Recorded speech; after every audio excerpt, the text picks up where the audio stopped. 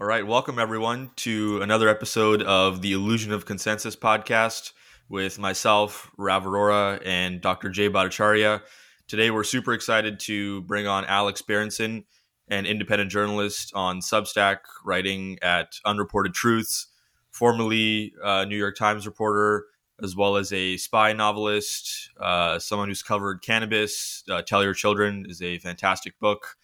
I don't think Alex needs too much of an elaborate introduction. And we're going to talk about all of the controversial and interesting things he's been doing over the past couple of years, including just the unexpected trajectory of his career, moving from one area to the other, which I'm sure no one could predict. But we'll get all into that. Alex, thanks for coming on. Thanks for having me, Rob. Thanks. Good to see you again, Dr. J. It's so great to talk to you, Alex. So, Alex, I figured we should start by introducing you to the audience a little bit. I mean, there may be folks who don't know you. That would be surprising, but I don't know if they know your full story. You were a New York Times journalist at one point. You were close. Yeah, I was a reporter for the Times. I joined in '99. I was pretty lucky. I was not even 27. I had been at the Street.com, which was an online financial publication. I had been a financial reporter. When I graduated from Yale, I went to the Denver Post. I worked in the business section there. And then I went to the Street.com. I thought it would be interesting to join this new internet publication. The internet was pretty young at the time. And I had some interesting stories even at the Street.com. I wrote about a publicly traded company that was basically a giant fraud run by a guy who's now dead, who was had a few problems with substance abuse, and who later bought a company in California. These are all little telecom companies, and that company was famous for what was called slamming and cramming, which was when you would change somebody's long distance service. Children, you don't know this, but back in the day, you had a landline phone and you had to have a long distance service plan if you were going to call outside the immediate area. And so this company in California would find people in Orange County who didn't speak very good English and change their plans and charge them obscene amounts of money, and they wouldn't be able to get it back. So that was called slamming and cramming. And that company was run by a former drug dealer also, who was well known to the police because he drove a red Porsche with the vanity license plate crack. I kid you not. And so, I mean, this was just a great story. And then this publicly traded company bought this company as part of its sort of financial fraud. I wrote all this, and this was in 1998. And Telsave, the company, the publicly traded company, then decided that I must be on the take because, everybody who commits fraud thinks everybody else is committing fraud. And they hired Kroll Associates, which was and is a fancy investigative firm, to have me followed. So Kroll then outsourced this job to a New York City detective, because believe it or not, and I believe this is still true today. I don't know, but I believe it's still true today. New York City police officers, and maybe police officers elsewhere, can take outside jobs, including private detective work, which I think is insane and should not be allowed. Anyway, this guy literally chased me down the Long Island Expressway. This was all documented. There was a magazine piece about it that ran like 25 years ago. He chased me down the Long Island Expressway at 100 miles an hour as I was on my way to JFK. And I really thought my life was in danger, although it wasn't. This was sort of Keystone Cop stuff. And this story was good enough and exciting enough, probably, that it's the reason I got hired at the New York Times. So I always joke that Dan Borislaw, who is the now dead head of Telsave, and I both got what we wanted. He got $100 million.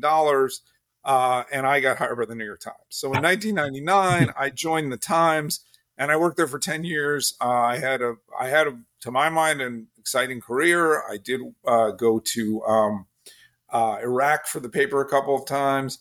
I was in New Orleans after.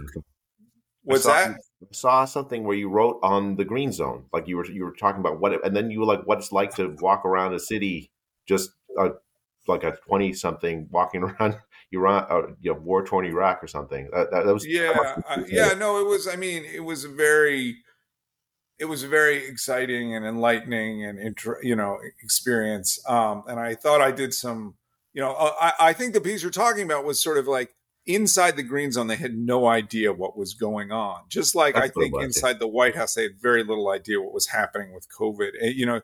Because ultimately the people at the top, unless the reporting procedures are really good, information gets so sort of flattened and manipulated at each level that by the time you get to the top, it's mainly going to tell people what they want to hear, unless they go out of their way to find something else. And that's why in some ways, why an independent press is so important, because we can sort of stovepipe information to the people at the top that may at least lead them to raise questions about what they're hearing and getting internally. Mm-hmm. And so when the press becomes part of the government, effectively part of the government, even if it's nominally independent, that independent check is destroyed and becomes, and it's a real problem for policymakers.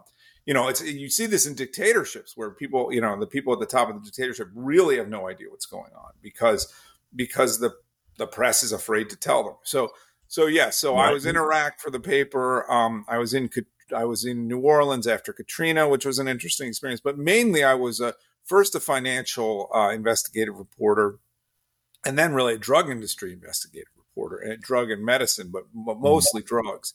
And I think that really has informed my experience in the last couple of years about COVID and especially about the vaccine. You wrote about drugs that were pulled from the market when you were at the New York Times. I mean, you actually had a science beat. I mean, it was a business investigative beat, but it overlaps certainly with not so much basic science, but I would say drug development. And I got to really learn about drug development and the way the companies, the biggest pharma companies in the world behave, which is very problematic and very troubling. And what I learned, I think, which is something that I think even doctors don't necessarily understand, is that, or a lot of doctors don't necessarily understand, is that one of the most crucial elements in drug development, if not the most crucial element, is the structuring of clinical trials. And the companies know what they want to get out of a clinical trial before they begin it. They can't always get it. I mean, there's biology involved, and you don't always know, but they know what they're looking for. The FDA has to play some tempering role in that. Like they have to convince the FDA that the trial is a worthwhile trial to do.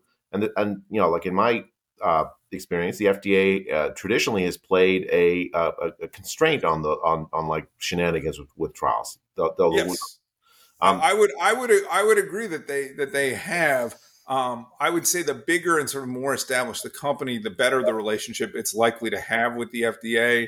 And so, I think if you run a little company, they're likely to push back and ask more questions. I would also say, exigencies of the condition matter a lot, right? So if we've seen this a lot just in the last couple of years, if you have an incurable disease, a disease where there's a very loud sort of patient pressure group, the FDA can be convinced to drop its standards, both in terms of what they'll allow people to test and what they might allow for an approvable drug. And of course, COVID is the ultimate example of that. COVID, I mean, all three conditions. We're sort of jumping ahead here, but you have the FDA regulator was involved in Warp Speed. Warp Speed was his idea, really, Dr. Peter Marks. So the regulator is actually pushing the design.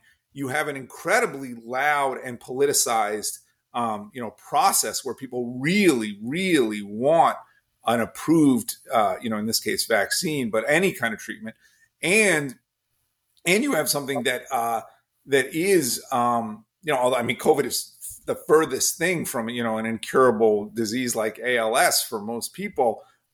There were a lot of people dying, so there was a lot of pressure that way too. And you had Pfizer, which is a very large company and very politically connected, leading the development of the most important vaccine. So you had all this pressure on on the FDA even before the first patient was enrolled. Yeah, and at that time, the pressure was coming from the Trump administration to develop the vaccine as quickly as possible. And then you had people like Dr. Eric Topol and Dr. Peter Hotez who were sounding the alarms, saying this vaccine is being rushed far too quickly. We're not sure about the safety and efficacy profiles. We should wait. Right, that was kind of the narrative. And obviously, Joe Biden, Kamala Harris, we're not taking the Trump vaccine. All that lunacy, and then the narrative very quickly shifted. I mean, I wonder. It shifted overnight, basically. Yeah, I wonder for you, Alex, too. Like, I mean, I've thought about this before, but for you, like, if it was under Trump, if Trump's won the election, like maybe you would have had a spot at the maybe you would have been the pandemic's most vindicated man at the Atlantic, not the pandemic's strongest man potentially, depending on the political climate. Actually, it's a very good question. If Trump had won, I don't. Look, I think the top line numbers from the vaccine, from the two big trials, were so compelling that there would have been a lot of pressure to move forward. But there certainly would have been at least a few more questions asked. So just to go all the way back, so I worked for the Times. Wait, let me ask about the Times, because I think it's really interesting. I mean, the Times in the 2000s, early 2000s, the Iraq War happens. It in some ways it pushes for the Iraq War. It enables the Iraq War with Judith Miller's coverage. But at the same time, you and a lot of the other science writers and other folks there are I mean, almost anti-establishment. Like you're holding the drug companies responsible for nonsense. You're just exposing fraud. So it's almost like the New York Times is schizophrenic in some ways, right? It's pro-establishment on the war side, but anti-establishment on this side. During the pandemic, the role that New York Times has played has been absolutely shocking, right? It's full on. It's like, as if it's like a Praetorian Guard for Tony Fauci. Yes, that's absolutely true. So look, the Times is a little bit multiple personality, just like the Washington Post. These are especially, but the Times more than anything else, right? The Times is the way the establishment talks to itself, right? It is, it historically center left, fact driven, I would say, like plays sort of maybe go so far as to say a unique role in sort of American journalism, and even more because it has this worldwide reach. The Times had correspondents everywhere in a way that, the Washington Post had a similar reach, but not as much. And the AP, of course, had that reach, but wasn't taken as seriously, whether or not it should have been. So the Times was the way the government talked to itself, the way the government talked to other governments. And then at the same time, it had this, this stable of investigative reporters who, people would say the job of journalism is to comfort the afflicted and afflict the comfortable, which I think is a good line and a good way to look at things as, if you're a certain kind of journalist. And let me explain something else, which I don't think people understand and sort of plays into this duality a little bit.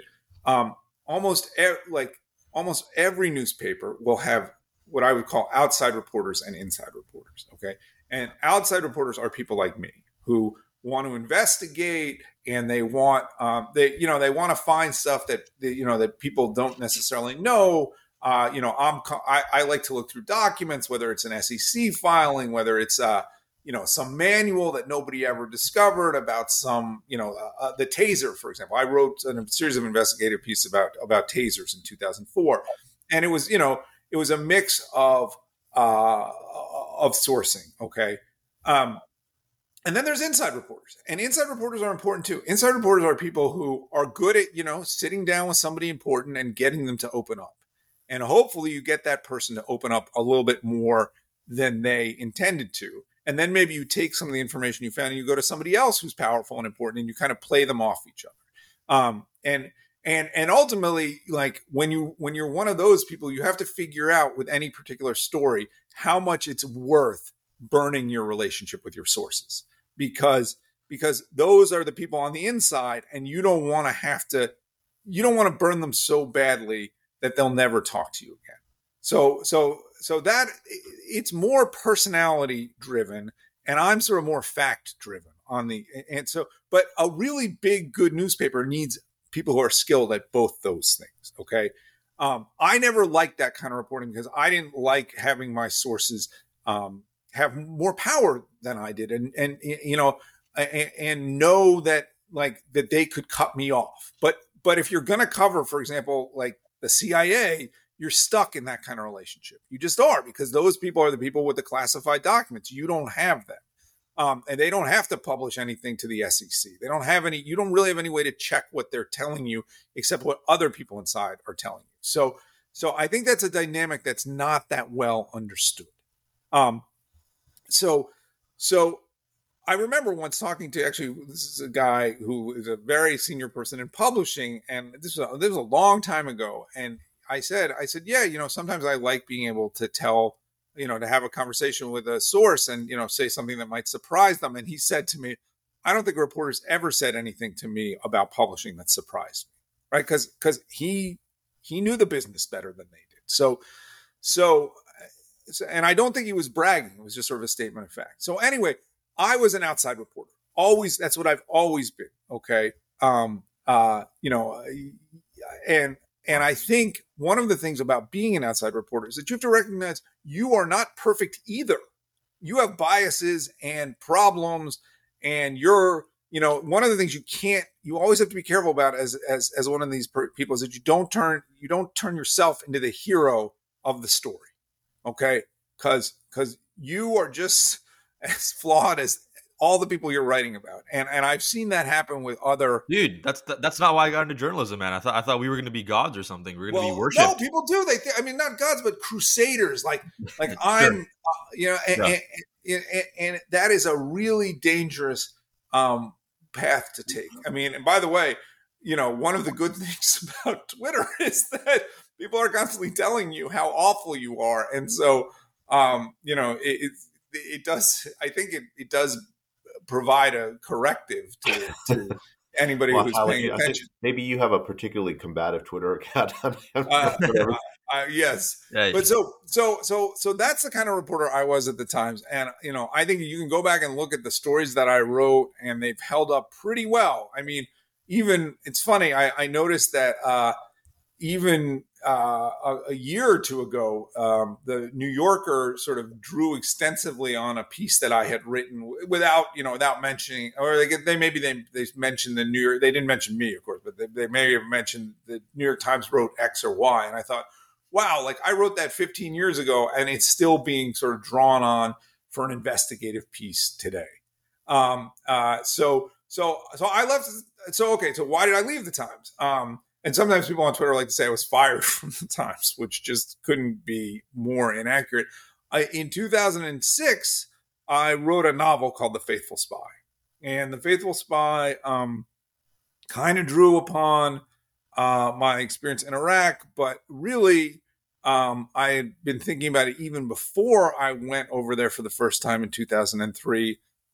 It's about a CIA operative who is inside Al-Qaeda when 9/11 happens. He's an American, based, sort of very, very loosely on the story of John Walker Lynn, the American Taliban. And he's been sent to infiltrate Al-Qaeda, and he fails to stop the attacks. And so he decides he's going to stay over there until they truly trust him. And, he can get close to bin Laden, or they send him back to the United States to do some other attack. And that's ultimately what they do. They send him back to the United States. But they don't really trust him fully, even though they're willing to use him. And the CIA doesn't trust him fully at this point because he's been gone for so long. His name's John Wells. And so he ultimately is in the position a little bit of the sheriff in High Noon, where the town doesn't trust him and the outlaws certainly don't trust him. And he has to ultimately stop an attack on Times Square by himself, basically. Well, there's one woman inside the CIA who believes in him. And so there's a love story underneath this, which is probably why it works so well. And it did work well. It got pretty good reviews. And then one day in 2008, when it was issued in paperback, I woke up and discovered it was a #1 Times bestseller. So for the rest of my life, I will be a #1 Times bestseller based on that 1 week. And ultimately, that book has sold, several 100,000 copies, and became the start of a 12-book series. And it turns out that if you write a book that is a number one New York Times bestseller, and you can write a book a year, which is what the publishers want with commercial fiction, they'll pay quite well for it. And so it became clear to me in 2008, 2009 that I couldn't do both these things. And so I decided I was going to write novels full time, and did. And I mean, the unfortunate thing that happened with The Faithful Spy was, in 2009, I was approached by a guy named Howard Gordon, who was the head writer on 24, the showrunner, it's called. And he said, "Come out to LA. I want you to consult in our writer's room." And I thought this will be fantastic. And I did. I worked there for 4 weeks, and I got to see sort of the Hollywood writing process from the inside, which was really fascinating. And then Howard later that year, I think, said to me, "Hey, we got a show called Homeland. You want to read the first draft of our script?" He said, "It's based on this Israeli show called Homeland, the Netflix show, right? Showtime." It's on, there's a show on Netflix called Homeland about foreign affairs. No. This is Homeland. This was 2009. This came out on Showtime. Unless I'm Okay. complete. You know what? This is weird that I need even to look this up. But no, Homeland is Showtime. Okay, there's a Homeland on Netflix as well, but maybe that's from Showtime, and it's also maybe you're watching. You're probably, it's probably been. Rob, how old are you? Serious question. 22. So, no, are you really? Yeah. So you don't remember when it came out? It came out in 2011 or 2012 on Showtime, and it was a big hit. Brody, and anyway, if you watch Homeland, you'll see there's a character named Saul Berenson. Okay. And that is not a coincidence. And you'll also see that if you read The Faithful Spy, you'll see the architecture of Homeland. The central architecture of the three main characters is exactly the same as the central architecture. Yeah, I've seen this. I've seen this, Alex. I've seen it on Netflix. Like in the last couple of years, I've seen the show. Okay, so Showtime sold the rights to Netflix or something like that. Okay, but the show originally appeared. I haven't seen Homeland, but I read the first book of your, because I didn't know about you before the pandemic, Alex, and then I found out about you, and I'm like, okay, I should learn a little about you. So I read. I mean, it's a fantastic novel. Like that first one is incredible. So if you see season 1 of Homeland, you'll see what these guys did. Okay. And they did one thing that was genius, which was in The Faithful Spy, Exley, the woman at the CIA, believes in John Wells when no one else does. Okay. And they sort of fall in love. She believes in him. They don't, they barely speak or see each other in the book because he's kind of roaming the country and she's at the agency, but she's this very tightly wound woman who basically has given her whole life to the agency, and she falls in love with Wells. In Homeland,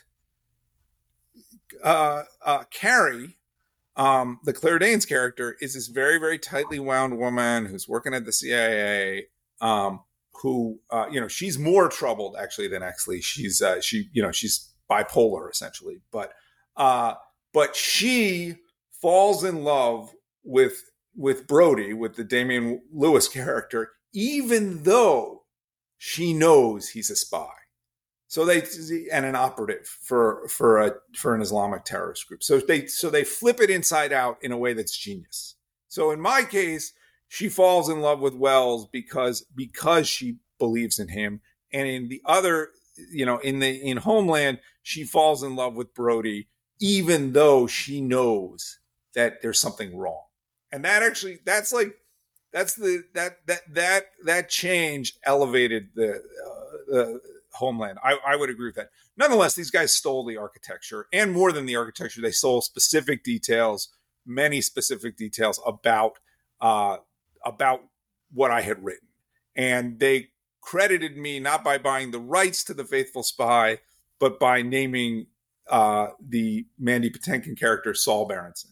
And if I had been, even though like I'm not a naive person, like I was somewhat seduced by Hollywood, and and they had told me that they had gotten all this from this Israeli television show, which was also called Homeland. And in reality, once I actually saw that show, I realized it wasn't true. Nonetheless, it was too late for me to do anything about it. The reason I mention all of this is, had this not happened, or had it happened in a somewhat different way, had they actually bought the rights and had I become a writer on the show with them, my career might have gone in a different direction, and I wouldn't have maybe been in the position I was in 2018, where I would have started, getting back into nonfiction journalism. It's all water under the bridge. I'm very happy with the Wells series, which was 12 books. I still get emails from people asking me, is there going to be a 13th book? Because the last one came out in 2018. And maybe there will, but I haven't even had time to think about it. But it's okay. So my career, I'm at the Times. I leave the Times at the beginning of 2010 because I'm writing all these spy novels. I read a spy novel a year through 2018. I have a few kind of like incursions into Hollywood, but it doesn't really go anywhere for me. Alex, can I ask one follow up on Homeland? Just to close the loop on that. So what's your overall take on just how the series progressed over 9, 10, 11? Well, so season 1, they stole from me. Season 3, they stole from John Le Carre. Those were the 2 really good seasons. The rest of the show is very mediocre. You've seen the rest of the seasons? I've seen 1, 2, 3, and 4.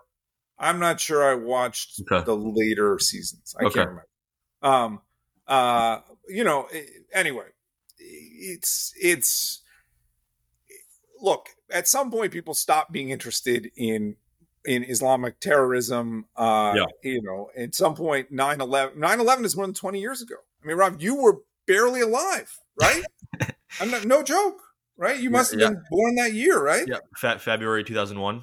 Wow. Okay, so like for people your age and younger, like it's just history, and there's been a lot that's happened ever since. And like that will not be, if I ever get back to writing fiction, maybe I'll write one more Wells novel because I feel like I have to owe people. But that's not.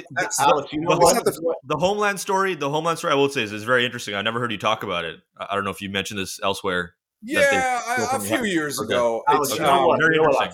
Here's, if the pattern follows right, which what has to happen is you need to start a new series about dissident scientists, some novelization.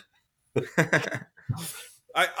funny. I have somebody who really wants me to write a novel about surveillance technology, like a real dystopian novel looking forward. And I can't even think about that right now.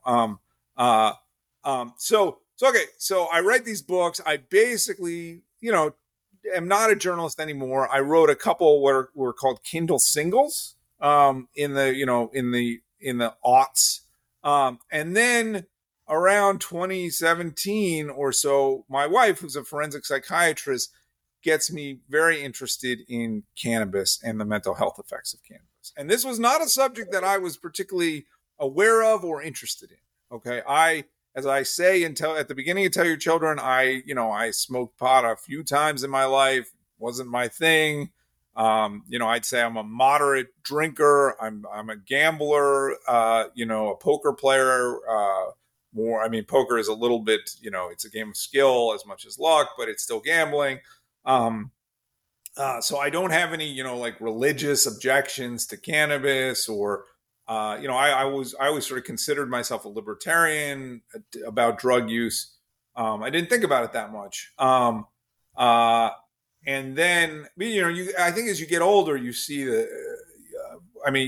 you see that drug use can have really severe consequences. My brother-in-law, my wife's younger brother, died of a drug overdose in Hong Kong in 2011, and that was obviously devastating for her.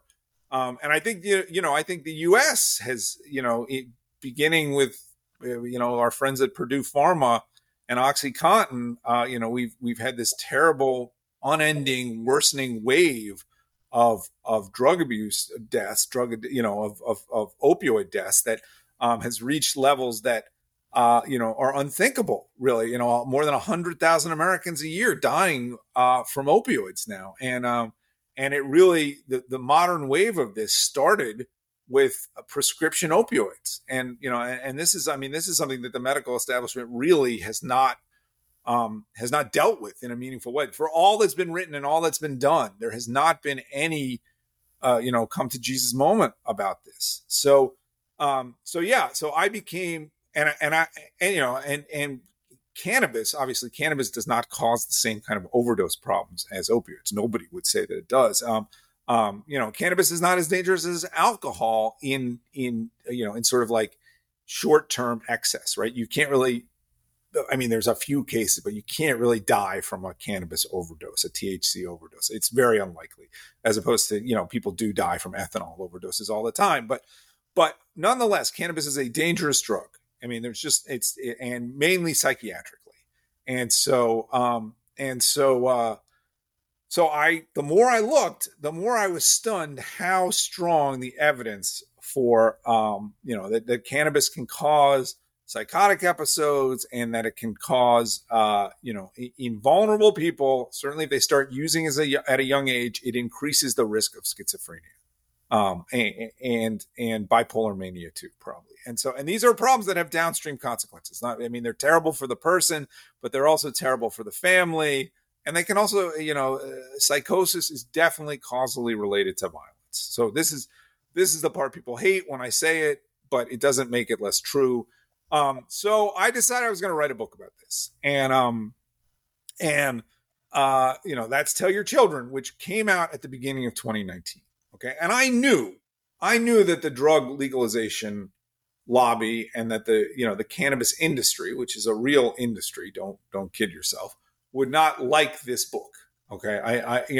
And certainly there's lots of arguments about whether cannabis should be legalized and whether or not, it's racially disparate to keep it illegal.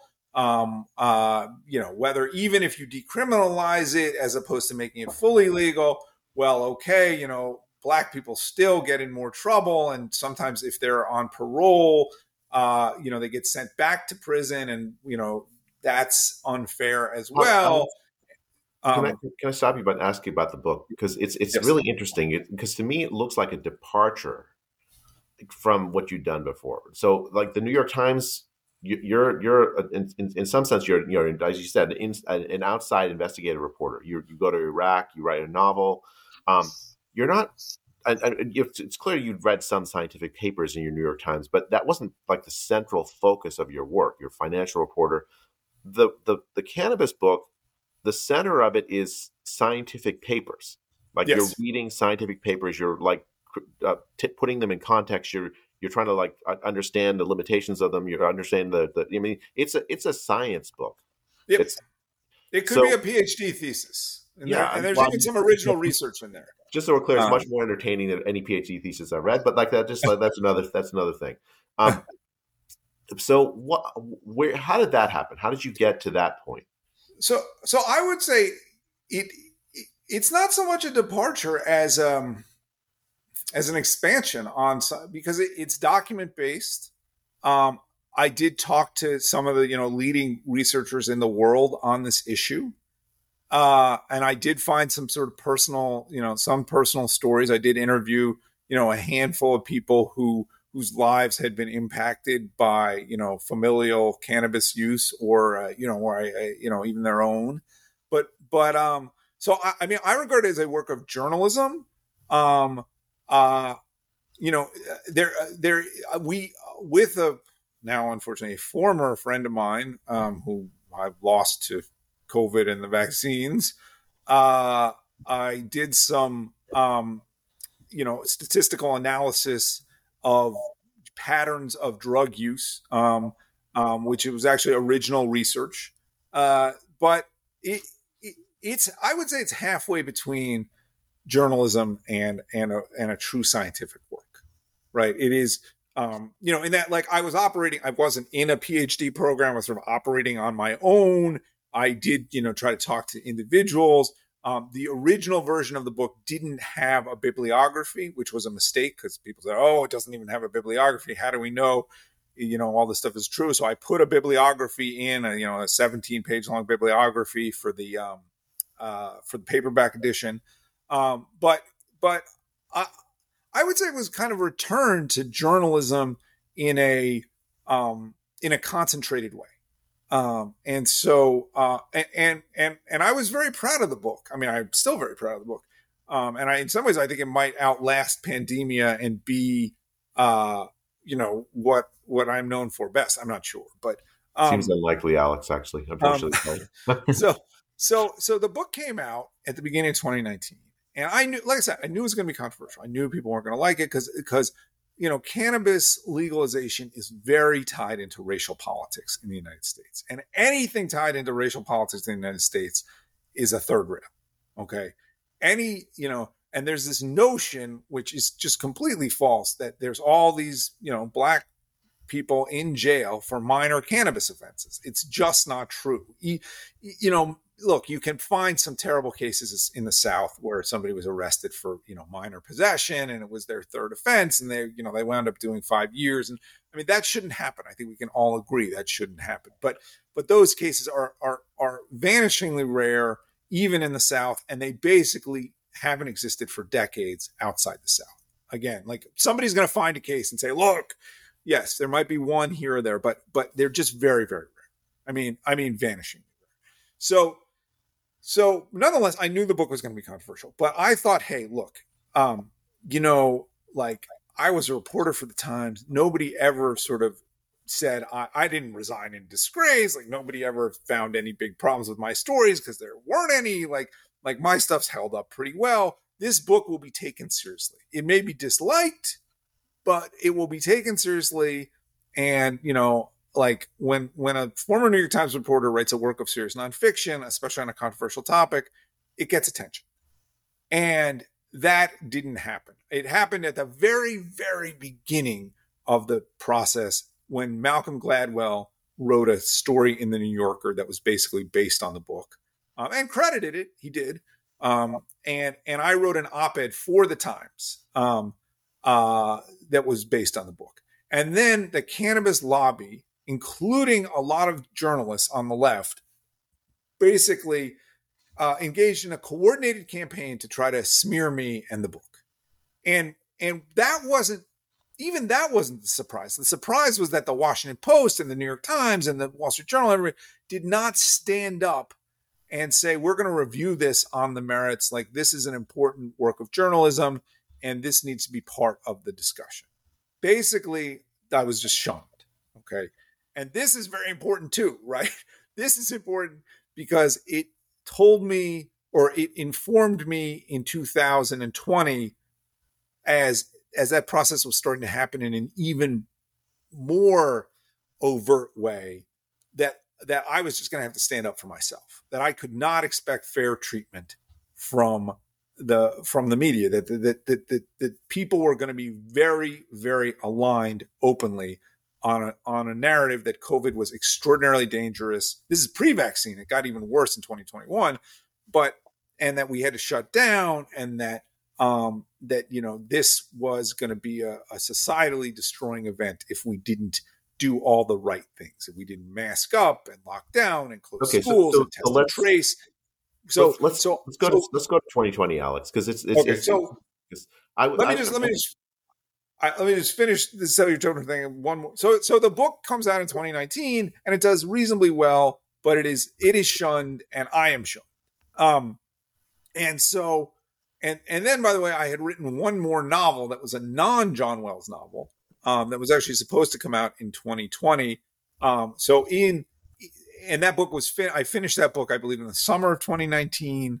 And I was working in the fall of 2019 on a book, this book I would like to really come back to, a nonfiction book about sort of drug policies in the United States, on the theory that, like, no one has made the coherent anti-legalization case And the people on the other side have been very sort of patiently arguing in favor of legalization, not just of cannabis, but of psychedelics and even of really hard drugs, cocaine and heroin and methamphetamine. There's a significant move at least to decriminalize those drugs. I think that's a very bad idea. And I think there's not a moral case. I think there's a very practical case to be made about that. And that's sort of what I was working on in the fall of 2020, in January of fall of 2019. And then January of 2020, we all hear about this virus. Yeah. Before we go on to COVID, I just want to bookmark here for you, Alex, that I think it'd be very interesting for you to talk about and cover other drugs too, especially like psychedelics. That's the new big craze in the mental health world, the spiritual world, Johns Hopkins, UCSF, all these different institutions that are working on this. And I think there was some tweet thread a while ago where I think maybe I tagged you or something. Yep. But I'm going to and I have to say, I was impressed. I've done very, very little work on psychedelics. I don't have any idea whether this idea that you can use them as therapy makes sense. And I really don't. And I was impressed when I raised those issues about the clinical trials that that lead, I don't know if he's the lead researcher, but he's certainly an important researcher in this, said, hey, you have some interesting points here, and here's what I think about them. And so like that kind of conversation doesn't really happen with cannabis, right? There's this total lie about cannabis that you can't study it because it's a Schedule I drug. I mean, it's just total nonsense. It's been studied incredibly extensively for the last 25 years. It's just not medicinal. Like the best line about cannabis is the condition it cures is not being high. And so, I mean, and by the way, this happened with alcohol. Okay. This happened with alcohol during Prohibition. There, you could get a medical, if you were rich, you could get a medical license essentially from a doctor to consume ethanol. So, Winston Churchill got one when he visited the United States. Yeah. There you go. So history does not repeat itself, but it rhymes. So psychedelics, like I would love to explore that issue. As you can hear, there's like a bunch of stuff I'd like to do that I don't have time. Yeah. And the person you mentioned, by the way, that's Dr. Matt Johnson at Johns Hopkins. And he's been leading the big trials on using like psilocybin, magic mushrooms for depression, end of life anxiety, spiritual experience, like very, very, very wide ranging cross-disciplinary areas. So if you ever get into it, I would love to see like what conclusions and what ideas you could bring to the table. And even if, like Dr. Matt, like he's always open to, like I've had him on my podcast before to talk to people who have questions or criticisms or just are wondering more about this field or have any opinions. So if you ever want to chat, there's lots of people that I know that would be willing to chat with you about it. Okay. All right. Yep. So anyway, that's the last COVID. 25 years of my life in 40 minutes. All right, COVID. Now, Alex, so I think you contacted me first because I'd written this study, the Santa Clara study of antibody prevalence in Santa Clara County, and found this result that the COVID death rate was like 0.2%. Steep age grading with 1,000-fold difference for old versus young, and then that 3 or 4% of California metropolitan areas had already had COVID by early April 2020. That put me in the middle of this like ridiculous, hate storm where people were convinced I didn't know how to divide. You contacted me and you treated me fairly. Like you were like a reporter. I think you contacted me as a reporter. I'm not sure exactly what. It was kind of a blur. Yeah, so I was looking for data, and I think what was so striking to me about your data was you'd done this study, and then there was some data from LA County, and there was some data from Miami. I can't remember how the Miami study was done. I was the senior author of that study. But you're right. But the Miami group was independent. They found basically the same result. The same results. And I thought to myself, this is pretty striking that, all these places are coming in well below 1% for mortality. And we know there's this age gradient. And, I would say basically, that those numbers have held up, right? I mean, you can no longer, I know we continue to report deaths to this day, but like, I would say, wouldn't you say we're somewhere in the 0.2 to 0.3 range, lower for Omicron, and with that monstrous age gradient. Yeah, no, those numbers are true. Those numbers are right. I think like now that the population is, very broadly immune. The numbers are lower now, but for like Right. basically 100 studies like that in 2020 found basically the same thing, 0.2 to 0.4 range. Yeah. Yeah. Maybe you can get to Lower. 0.4, right? I mean, the U.S. has a pretty sick Yeah, I population. know. Like if you look at Africa, it's lower than 0.2, like way lower than 0.2. Yeah. So I guess I contacted you, and yeah, you were being ravaged, and your wife too, right? And there was some Yeah. like you'd put out she'd send it to some Facebook group. I mean, it was just you were just getting attacked, and I was getting attacked then too. And so now, but you had a Twitter presence then, and I didn't have Twitter presence back then. But then I remember like following you. This was back when Twitter you could like lurk without actually having an account, and I would follow you, and it Yep. was quite cathartic. Like you had this these alerts from Tony Fauci occasionally that you'd put out. So what led you to that kind of interaction? What was going through your head in early 2020? So okay. So I so this virus, we started to hear about it, and in January and February I was pretty nervous about it. I mean, I write about this in Pandemia, and I those videos coming out of China and this idea that like it's already spread from Wuhan and there's going to be 1 million people dead in Shanghai, it's in the mega cities now. And this, by the way, this COVID is airborne thing that you still see on Twitter sometimes. We knew COVID was airborne in February 2020. The Chinese told people to open their windows to clear it out. I mean, it's You remember so the bizarre. Chinese restaurant like study where like one guy at one end of the Yeah. Chinese restaurant has it, and then there's a fan blowing, and so the guy at the other end that was like February 2020. I forget it was actually. Yeah, But I mean, it was before the early. Chinese were clearly told not to do any more research, early on they did some solid research, and that was the paper. There's a paper from April 2020 that I tweeted about showing that essentially outdoor transmission never happened. That they tracked 10,000 cases and they couldn't find one case of or they found one case. I can go back and look, but essentially outdoor transmission was not an issue. So March 2020. And I read the Neil Ferguson Imperial College London paper, and I say to myself, the gradient here on age is crazy. So how dangerous can this really be? B, are we really going to lock down the world? Are we really going to shut people in their apartments for months on end in New York City? Like, and by the way, like, are people who live in housing projects gonna accept that? Like, what's going to be the what's going to be the police response? Like, what's going to happen to all these kids who are at home? Like, it was very clear to me early, by I would say the third week of 2020, that we were not considering this stuff in a societal context. And I also realized something which I think has been borne out, which is that shutting people in their homes after the virus has been seeded is a really good way to get old, sick people who might not be exposed from their children and grandchildren.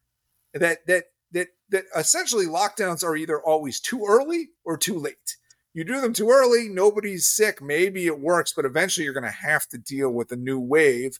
Or you do it too late, and you have this process of locking healthy people who are infected with sick people, and they're going to transmit the virus to them. And I do think that happened in New York City. Also, it was very, very clear early on that there was hospital transmission was a huge part of this, that healthcare facilities were a huge part of transmission and transmission vectors, and that you didn't want to encourage people to be showing up in long lines outside New York City hospitals, especially, I mean, all of them, but especially the poorly run ones that, where people, can wait for days on end, even under normal circumstances. So all these sort of like terrible and counterproductive decisions being made against a backdrop of increasing panic. And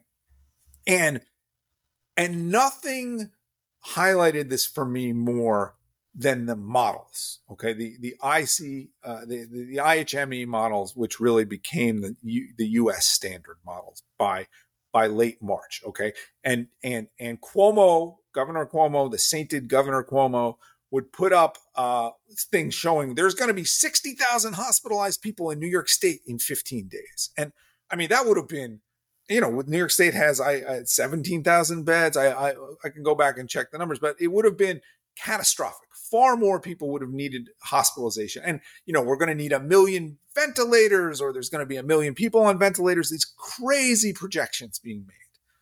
And what I saw was the numbers that were being given for the day of didn't match the actual numbers. So the projections were not just off like in the future. You didn't have to wait for them to be off. They were off as of the current day. And I thought to myself, if we're saying we need 40,000 beds, today, and we actually only have 7,000 people hospitalized or whatever it is, how can we trust the projections going forward when what they're based on is wrong? And so I started pointing this out, and this was a comfort to some people on the right. Okay, it became Elon liked it, and at the White House where they were sort of trying to figure out what to do, they started reading these tweets and they liked it, and it was incontrovertible. Okay, and so and people then told me I was being an asshole. Okay, so I was like, you want me to be an asshole? I'll be an asshole. We'll do the Department of Pandemia. Okay, you want me to start making fun of this while there are people dying? Then that's what's going to happen. Okay, if you're not going to engage with me on these like incredibly important facts about our policy and what our policy response should be, if you're just going to tell me that I'm a grifter and what was I grifting? I was tweeting for free, and that I'm a ghoul and I'm this and I'm that, then I'm going to lean into it. Okay, you are not going to scare me. That's the striking thing, right? Like, it didn't matter about facts at the point. I mean, I was at that point, March 2020, I was still just a naive scientist who's like, oh, I think I'll do a study and that'll fix things.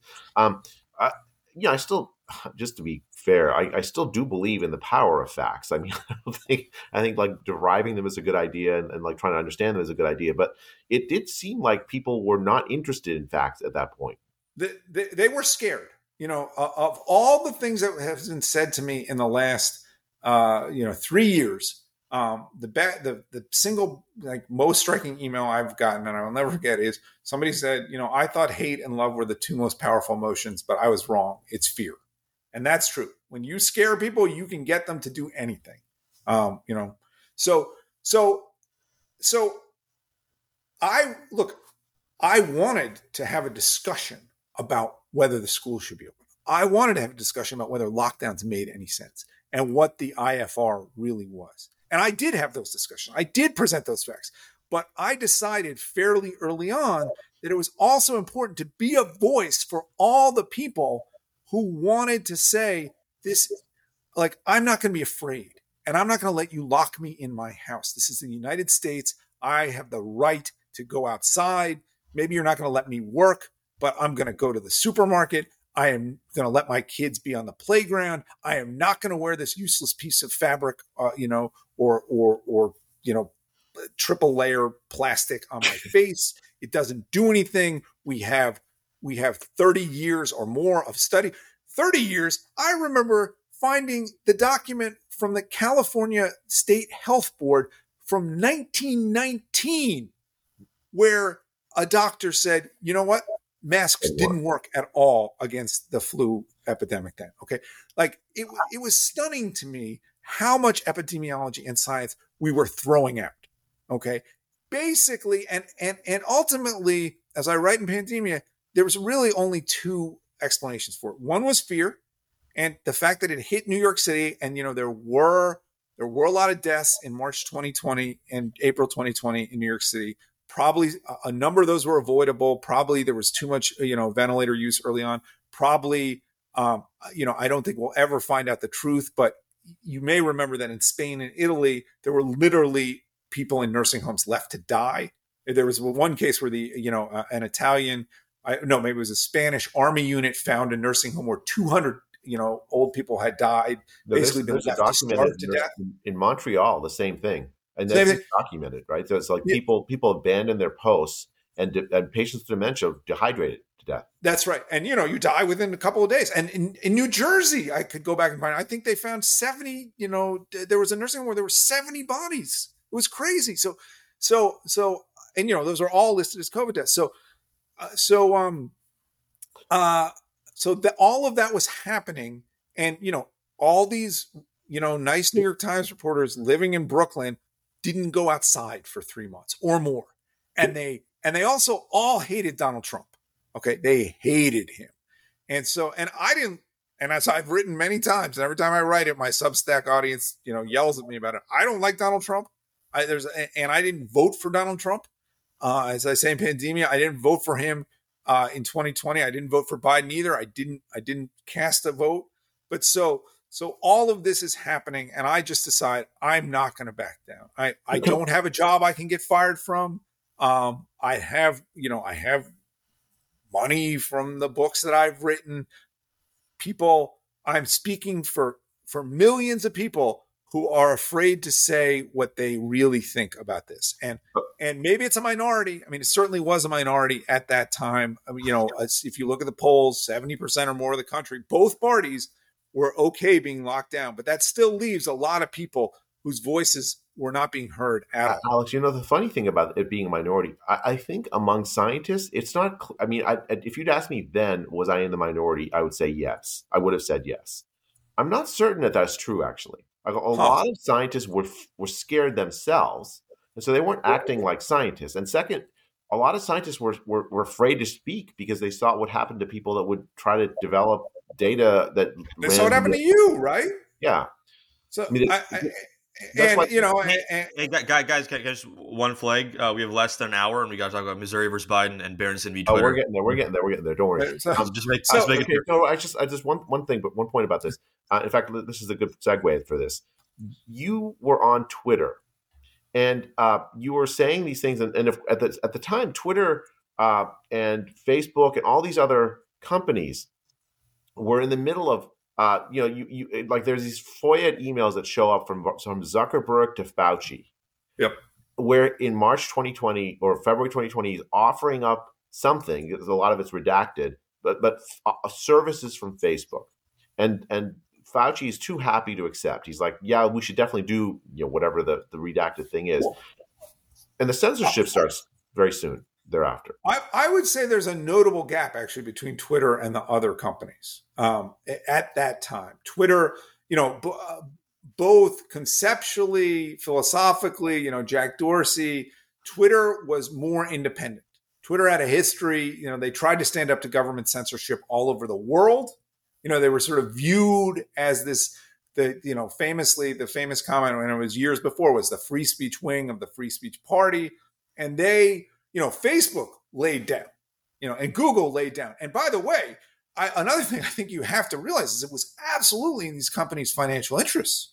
I mean, we forget that those stocks and those companies made boatloads of money in 2020. I mean, if you're Facebook, this is the best thing that ever happened to you from a business point of view. And they get nobody talks about that. Like they had every reason to try to keep people in their homes. And they've spent, billions of dollars on brilliantly designed ad campaigns to do so.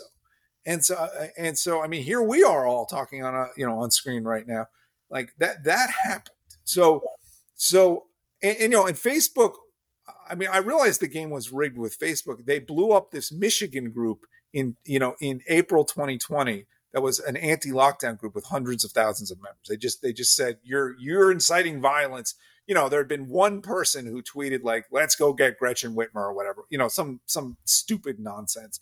And it was like, this group is inciting violence. We're taking it down. I don't even know if it was that bad, but it was something that shouldn't, that was problematic.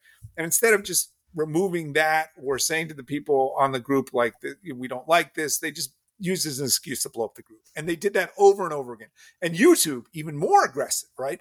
YouTube, which is owned by Google. So Twitter sort of stood alone. Okay.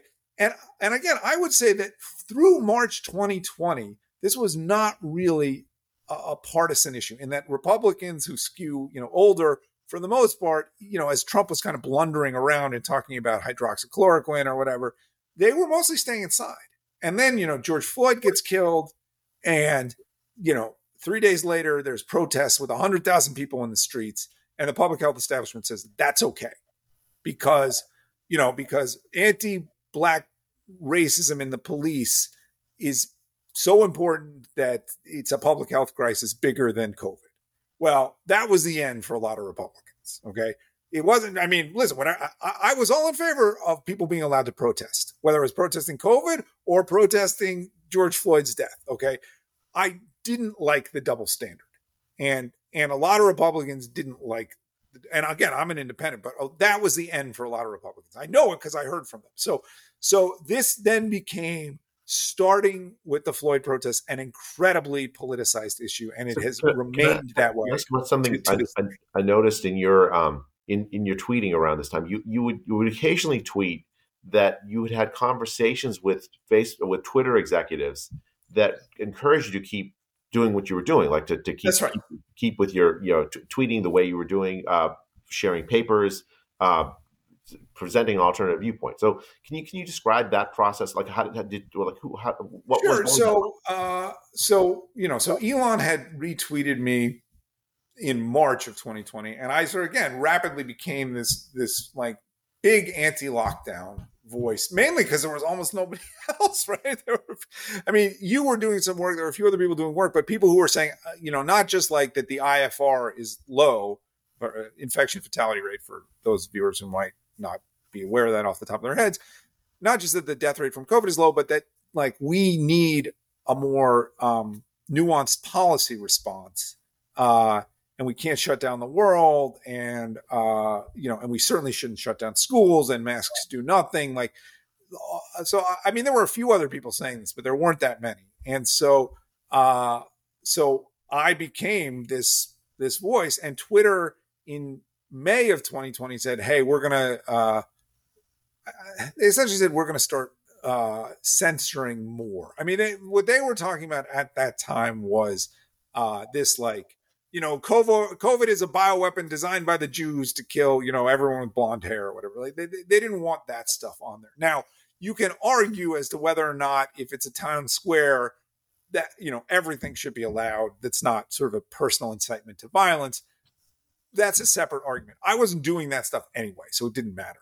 But I said, look, I don't want to be censored. And the Twitter vice president reached out to me and said, we don't want to censor you, essentially. We think this is we can be an important place for conversation. And I said, that's great. I'm going to continue to, report facts and find studies and talk about them. And he was like, great.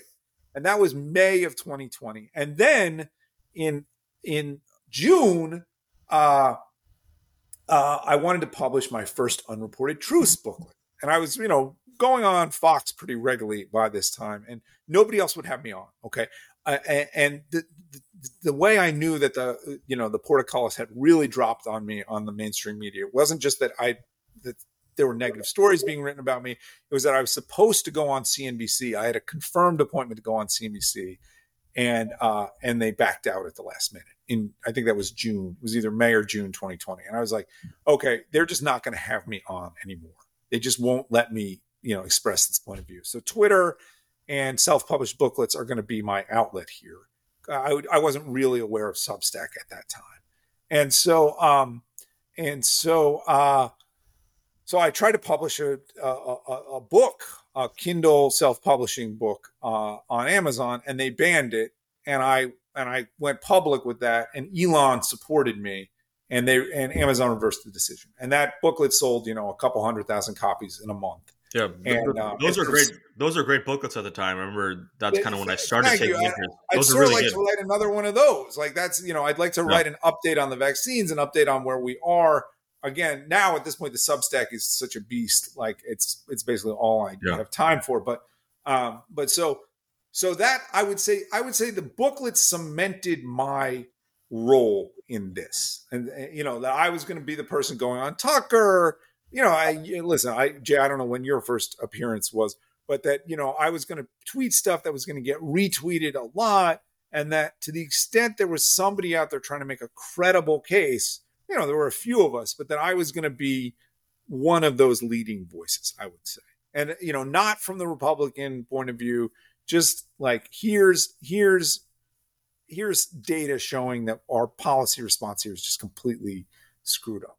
And with this edge sometimes, whether it was your Department of Pandemia, whether it was the bulletins from Anthony Fauci, that I was not going to be afraid to put some mockery in there. And that incensed people too, because this is very serious and there are a lot of people dying.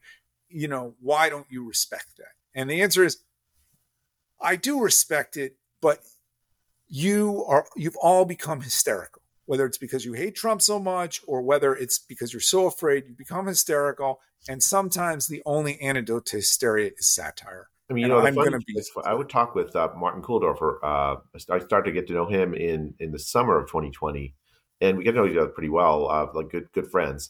And he actually earlier in his life had served as essentially a human shield against this dictatorship in Guatemala. He'd been served for the Swedish group that served as a human rights group.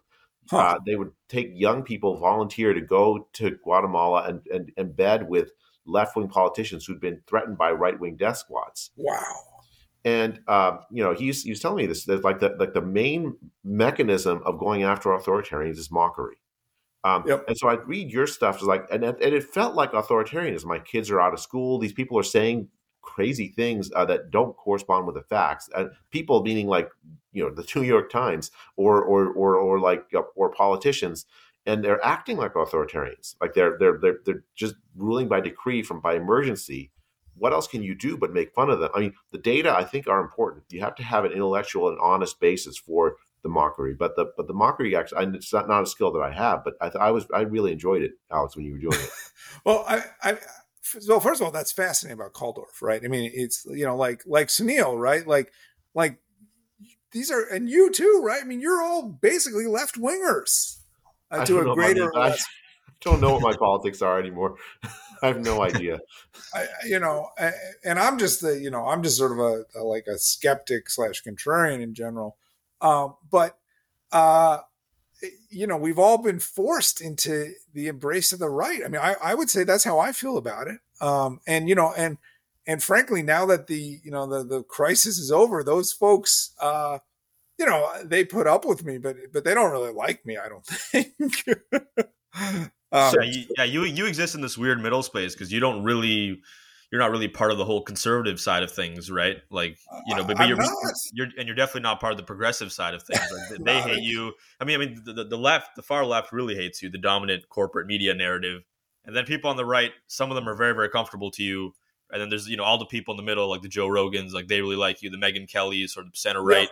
But it's like you're just kind of somewhere in this middle space. Yeah, just kind of floating through, through space. Alex, let's keep moving. So yes. Derek Thompson at some point writes this Atlantic piece calling you the pandemic's wrongest man. Ridiculous. So that's 2021. That's post. So throughout 2020, and as you say, I mean, there's this craziness. The Times, you refer to it as a Praetorian Guard. That's really true. Think about all the stuff that really was not talked about. The lab leaks, that issue basically was off the table in 2020. And Alina Chan, there was good work being done. But that just was not taken. I wouldn't even say it wasn't taken. It was just ignored, right? It was just ignored. You couldn't have an honest discussion about what the science around masks was like. And so one of my favorite Twitter things was, that those people would post all the different requirements that had been like Santa Clara says masks outside, masks inside, masks for 2-year-olds, but and it would be against the chart of cases, and it was just complete randomness, right? So and then then the CDC would do a study with 2 hairdressers, literally 2 hairdressers, and it would get 100,000 stories written about it, and so it was so embarrassing in 2020. Okay. and I'm pretty comfortable. I'm getting a lot of hits on Twitter, and the books are selling pretty well. The Apocalypse, I'm sort of comfortable with where I am, and I'm thinking maybe I want to write a full book about this, and then the vaccines. Okay, and like everybody else, I would say really like everybody else, when that data came out, when the first top line number came out from Pfizer, it was like, wow, we're done with this. Like, this is really great. Like, I don't really understand it. I have been paying attention to everything but mRNA for the last 8 months. I don't know anything about this, but we are done. We beat this thing. And that good feeling for me lasted about 3 weeks until I started to look at the clinical trial design. And then I was like, oh my God, this is just bullshit. Like, they didn't enroll anybody who was at real risk. I don't know how long this is going to last, but what I know is that the people who were vulnerable were not enrolled in these trials. So we can't have any idea if it actually halts death or serious injury or serious illness. Like, that was actually my initial concern. Not that it didn't stop transmission, but that if you're some 85-year-old in a nursing home, is this actually going to work for you? Because your immune system is so beaten up. And I knew that those were the people who were at risk. And the more I read about mRNA, the less I liked it. I mean, it was very, very clear. This was a highly experimental technology. This had been at the beginning of 2020. This was, I would say, the most optimistic timeline would have been, this is 5 years from any human use. I mean, outside of clinical trials. That was my reaction to in 2020, early 2020. It was like when I heard it. Right. Yeah. We are a long way from this. This is not even DNA AAV, where it's been, there's been some testing, or is this, this Ebola vaccine. This is really novel biotechnology. And so, and like, I knew enough to know that we were taking a big chance here, and that even the size of the clinical trial matters a lot, but the duration matters even more. And we just did not have the safety data that we needed on this, and we didn't have the efficacy data on older people. Okay, whereas Eli Lilly, when they tested their monoclonal antibodies, they went to some nursing homes, and they showed almost immediately this reduces death in the people who are most vulnerable. And that's the trial that you wanted run. And that's the trial that they should have run. And they didn't run it. And why didn't they run it? Because they wanted an approval. And the regulators wanted, and this goes all the way back to what we started with an hour ago. The regulators wanted the approval too. Okay. So they did. And there's this line that I found, with Ken Frazier, who's the head of Merck, which had its own, vaccine in development and stopped. And he said something like, you can produce an immune response. We know we can do that. It does not mean the vaccine works. Okay. And that is what basically the trials demonstrated. You get an immune response, and for a short period of time, you suppress infection. Okay. It does not mean the vaccine works for any extended duration. And that was my point. Okay. 2 big points. A, that. B, that means we should look at what's happening in the real world very, very closely right now. And C, we shouldn't mandate this for people who are not at high risk from COVID. Now, I remember you sent me like I think it was the pointer to some data from the Seychelles Islands. Like, it's the first time I Gibraltar. Gibraltar. That's yes. what it was.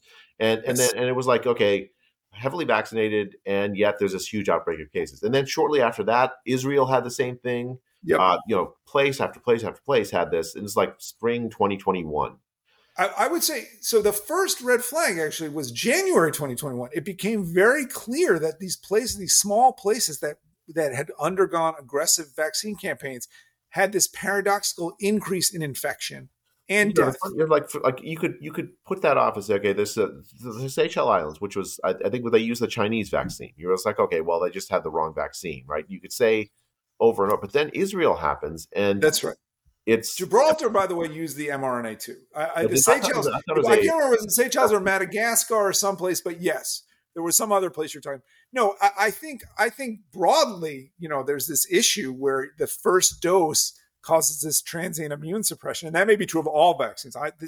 This is where, like, I say, I'm not a vaccinologist, I'm not an immunologist, I don't know, but I did see this happening. Okay, so that was January. So I started to say, look, this does not look very good, what's coming out of Israel. All right, then you give people the second dose, and you have what I called in pandemia and what I call to this day the happy vaccine valley. Okay, there's this short period of time where after 2 doses of mRNA, you seem to be really protected.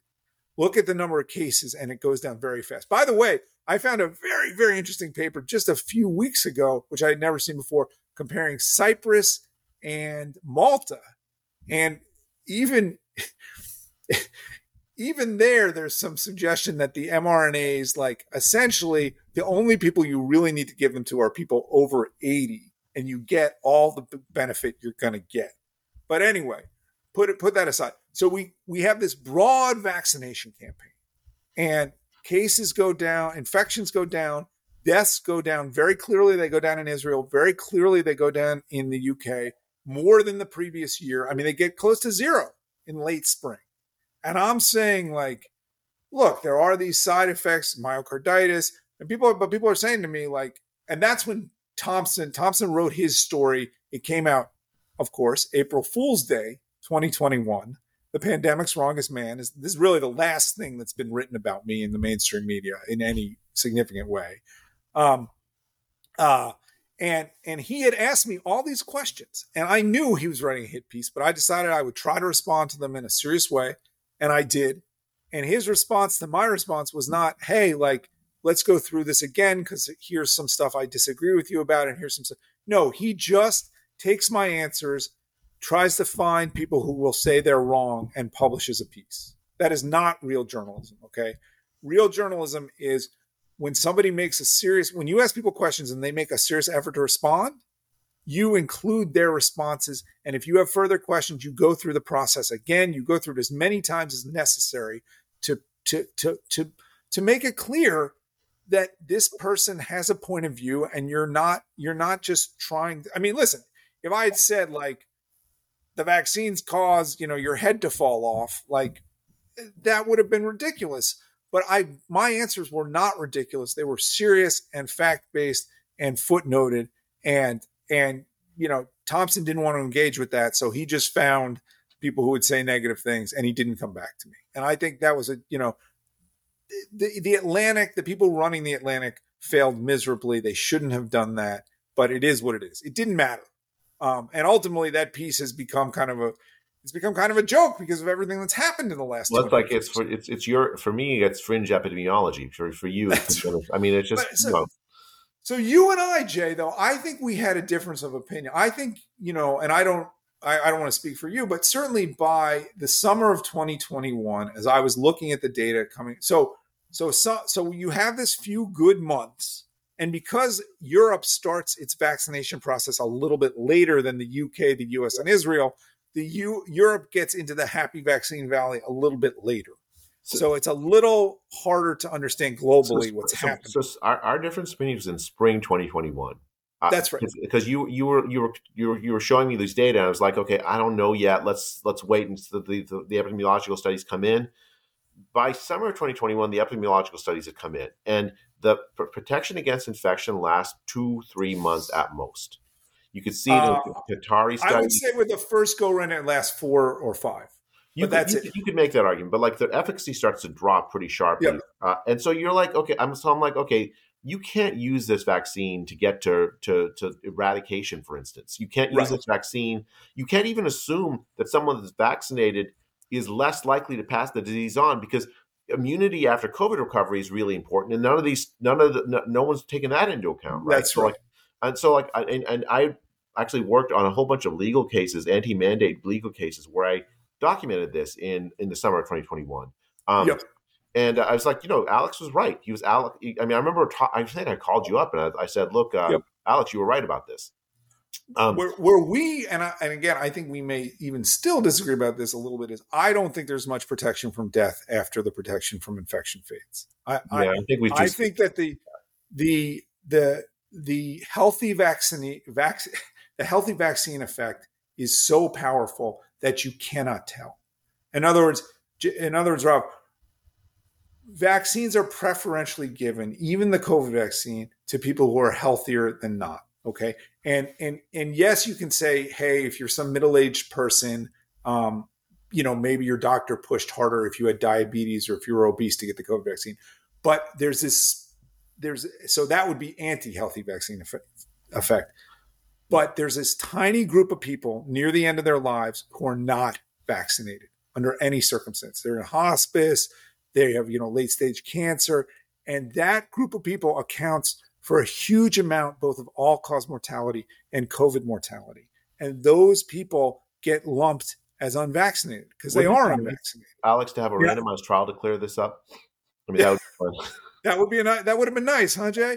And so you see this with the flu vaccine, and I can point you to very good epi data on the COVID vaccine that suggests the problem is at least as bad or worse. And so, to me, you can't say that these vaccines, once they stop working against infection, do anything to reduce severe outcomes. I don't see the proof. I want to make sure we hit Missouri versus Biden. So before that, we need to get to Berenson versus. Okay. So long story short, they kicked me off. So by March, by March, Twitter was under the same kind of March 2021. Okay. Twitter was coming under the same kind of pressure as Facebook and Google. Okay. Dorsey was out to lunch. He was in the, Tahiti with his model girlfriend and running Square, and he had 18 other things to do. Twitter was in the hands of a bunch of hyper left-wing, managers in San Francisco. Elon is certainly right about that, who were sort of not ideologically disposed to protect free speech. And at the same time, the pressure is ratcheting up on them. They are hearing from the White House a lot. They're hearing from the CDC. They're hearing from the media. The media wants them to censor me and other people. And me in particular. They hated me because I wasn't now just the anti-lockdowner or the anti-masker. Now I was the anti-vaccine guy. And I was the anti-vaccine guy who wasn't talking about 5G or magnets. I was the one saying, like, let's look at this data coming out of Israel. Or how about myocarditis? Like, all this stuff that, as Andy Slavitt wrote, or maybe it was Flaherty in that email. I can't remember which one. He's in the White House also. The persuadable public. Okay. I guess it was Slavitt who told Twitter, I was persuading people. Okay. I was saying, look, the WHO, by June of 2021, the WHO had said, like, don't vaccinate kids with this vaccine. I mean, they basically said it like that. And I pointed it out. And that was another, storm. And less than 24 hours after I pointed that out on Twitter, they had changed the language so that it said the same thing, but in slightly different, slightly more couched language. Okay. So from my point of view, what was happening, so from their point of view, what they would say and what they did say was, we got to get all these vulnerable people in the South vaccinated against Delta. There are people who are unvaccinated who are dying who we can save. Okay. Maybe not. It is true that in the summer of 2021, most of the people who died were unvaccinated. But again, I will say to you that the healthy vaccinee bias is so powerful, it's hard to know what to make of that. And in countries where they got a little bit, where they got a few more people vaccinated, like Britain, the majority of deaths were in the vaccinated by late summer into the fall of 2020. So we can argue that point. Yeah. From my point of view, they had a political problem, not a medical problem. The political problem was they had promised the vaccines were going to end the epidemic. And by July...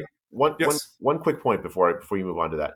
I mean, I think we can disagree, but this is the kind of disagreement that normally happens in science, right? You are looking at data, I'm looking at data. We're like interpreting it differently. We're trying to, maybe we have different methods of analyzing it. These are completely legitimate questions to have as a point of scientific discussion, even in public. It's Right. a completely. Yet Twitter is now suppressing you from expressing your point of view, because why? Why? Especially Well, after okay. So they would say we got to get everybody vaccinated. He's in the way of that. Now, by the way, even if they're completely honest and that's really what they thought, too bad. Okay, I'm an American. I have free speech rights. Twitter is a giant public space. It is my most important avenue to speak to people and to the government. They should not be pushing Twitter to ban me any more than, and this is the analogy we're using, and we'll use in Berenson v. Biden. If the White House has a press conference at a private hotel, they can't tell that hotel not to let me in because they don't like the questions I'm going to ask if I'm an accredited reporter, or even if I'm just a person in there who wants to yell a question. It's not okay to use this third party to try to suppress my free speech rights. It's not. So they wanted me quieted.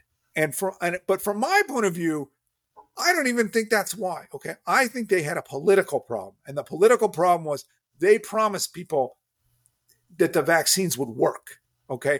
And as late as May was peak overconfidence, May 2021, Fauci said, I believe we can eradicate this virus in the United States, which was just so stupid and so wrong. Okay. And they, by July, everyone who knew where to look was looking in Israel, and it was clear the vaccines were failing. That meant boosters, and it meant, for reasons that I don't really understand, they wanted mandates too. Maybe they thought they could get to herd immunity. Maybe they just wanted to increase the pressure on people who were unvaccinated and sort of demonize them more. To me, those were terrible ideas. One was a terrible idea scientifically. The other was a terrible idea constitutionally and politically. And I was going to speak out against those with every breath that I had. And they didn't like it. And they essentially forced Twitter to ban me. Okay. And so the first strike, was literally a few hours after Biden said that the social media companies were, quote unquote, killing people. And they gave me 2 more strikes very fast. And then, for whatever reason, in August of 2021, I was sort of on life support, but I was continuing to tweet, and I actually had more followers than ever, a bigger audience than I've ever had on Twitter.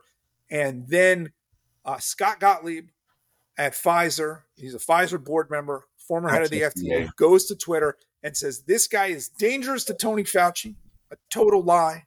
And Twitter bans me like a few hours after that. And that was, I sue Twitter and let me tell you, that was not just cutting off my voice. It was, they wanted to hurt me, to shame me. They said that I had, violated their policies around COVID misinformation. They defamed me. That's a really important point, right? Because it's not just censorship. The point is that the act of being censored, essentially, it's like a negative credit score, a negative social credit score, right? That's the purpose of the censoring. I was forced off the board of City Harvest, which was a food rescue charity in New York that I'd been a member of for basically my whole life. I mean, really, since I was a teenager, I was their longest donor. And I'd been on the board for 10 years. I lost many friends. I'd say more than half the people I was friends with at the beginning of this were not talking to me by the time Twitter kicked me off, or shortly after. And most of those people have not come back. It was a public shaming. It was intentional. It was designed to show people this is what happens if you speak out against the vaccines.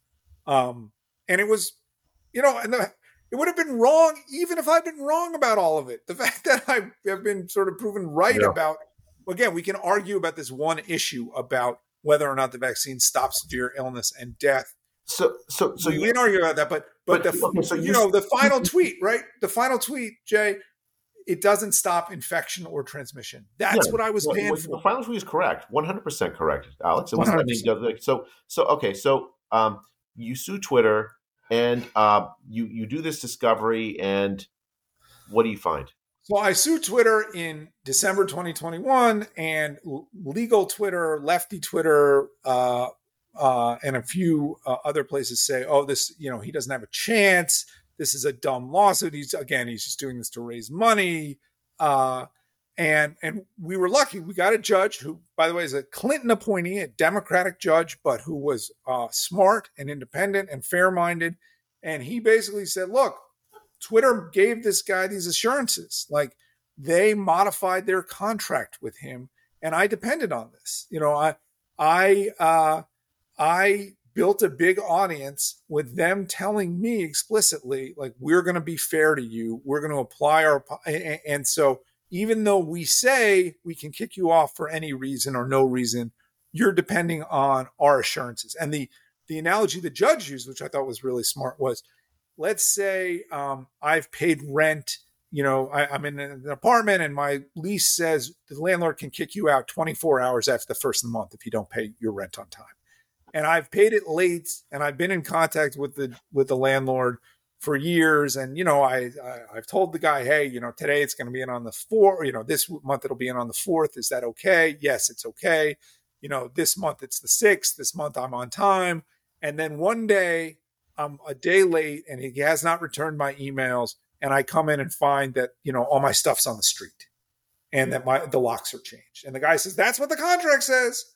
Well, the judge said, there's no court in California that would agree that was, sort of legally okay, because your actions over the last, years have shown that you've modified this contract in a way that I, the tenant, depended on. Well, I'm sort of Twitter's tenant, and we have this contract that they drew up that's very favorable to them, that they then told me, hey, we're going to follow these rules, and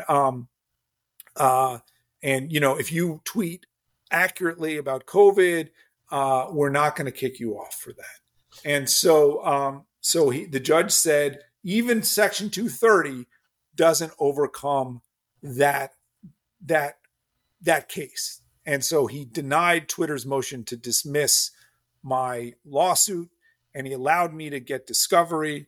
And as we now know, Twitter was very, very concerned about this. They were, and we still don't know exactly what's in the documents that they're so concerned about. We've gotten some of the documents, not all. So Twitter wanted to settle with me, and I was of two minds about settling.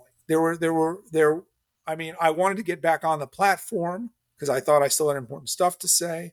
I still wanted discovery. I wanted to know if the White House was talking about me. I wanted Twitter to acknowledge that it had made a mistake. And so, and my lawyers said to me, look, we can move forward with the lawsuit. You may win. Okay. It's San Francisco, but so that's not going to be a favorable place, but you may win. But it's not clear legally that a judge can force Twitter to let you back on, even if you do win, much less get a statement, much less, you're going to have to show that you actually, were damaged damaged financially. What are your damages? So all these reasons suggest that if Twitter is willing to let you back on, and give you the discovery that you want from the White House.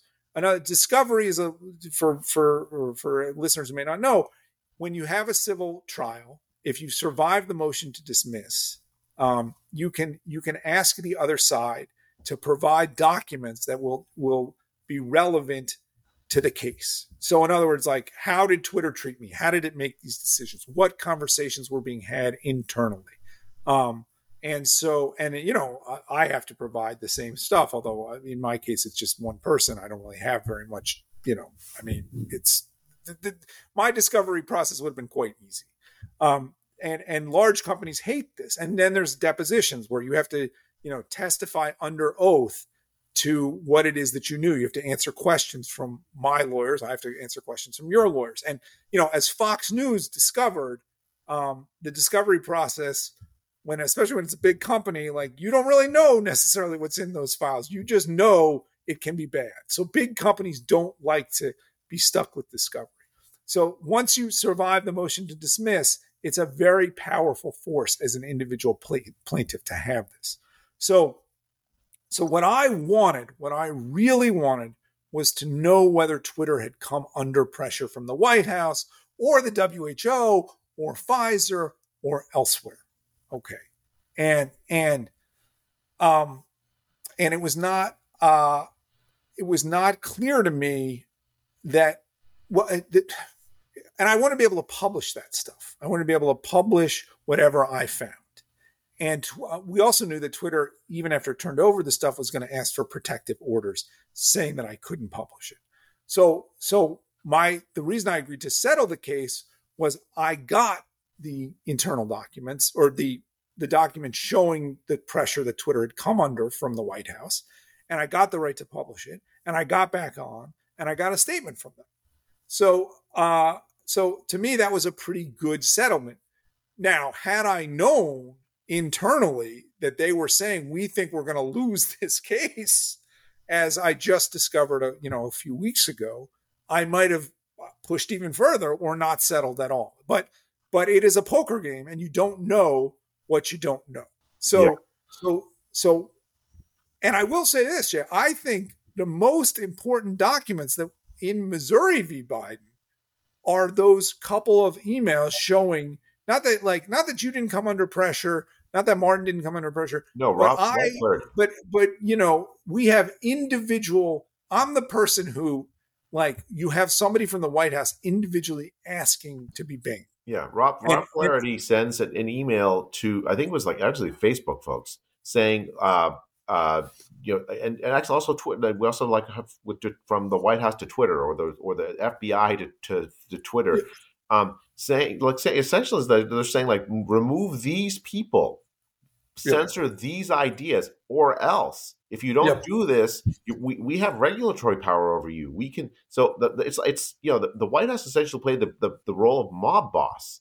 The strength of that opinion in Missouri v. Biden, or not the opinion, but the memo supporting the opinion is, and I don't know if you know who Stephen Carter is, but he's this Yale law professor, very smart, and I don't think anybody would call him conservative. It lays out how much interference there was and how long it went on. And so the White House might say, aside from this one time with Berenson, we didn't ever ask for anybody specifically to be banned. But what you get is the accumulation of pressure. And from these companies that are very highly regulated, that have this incredible liability protection that was openly at issue.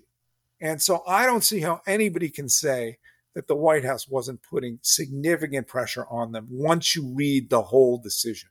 And that, to me, is why I think it's going to stand up. I mean, we'll see, but it's not one time or one day. It went on and on and on.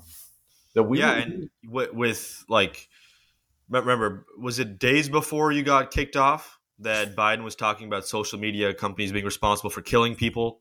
So that was July. That was what started the problem. I mean, I think in my case, it's very striking because in March of 2021, or April, that was the first time that, Slavitt went to them and put pressure on them. Slavitt, and just so for the audience, Andy Slavitt was the the White House senior advisor for the COVID response, a very senior position in the White House. And he was the former head of Medicare. And had been the head of Medicare. Yeah, sort of a Democrat who is one of these, healthcare functionaries who's made, $20 million over the years. He's not a doctor. He's in the system. And so he didn't like me. I made fun of him a lot on Twitter, and he knew that I was, a loud voice against all of it. And certainly against the mandates. And so he wanted Twitter to ban me. And Twitter came back to him and said, we're not going to ban this guy. We think he's applying, he's going by our standards. But that didn't stop the pressure. The pressure continued publicly and privately. And finally, in August, starting in July, they started taking public action against me. And by the end of August, I was gone.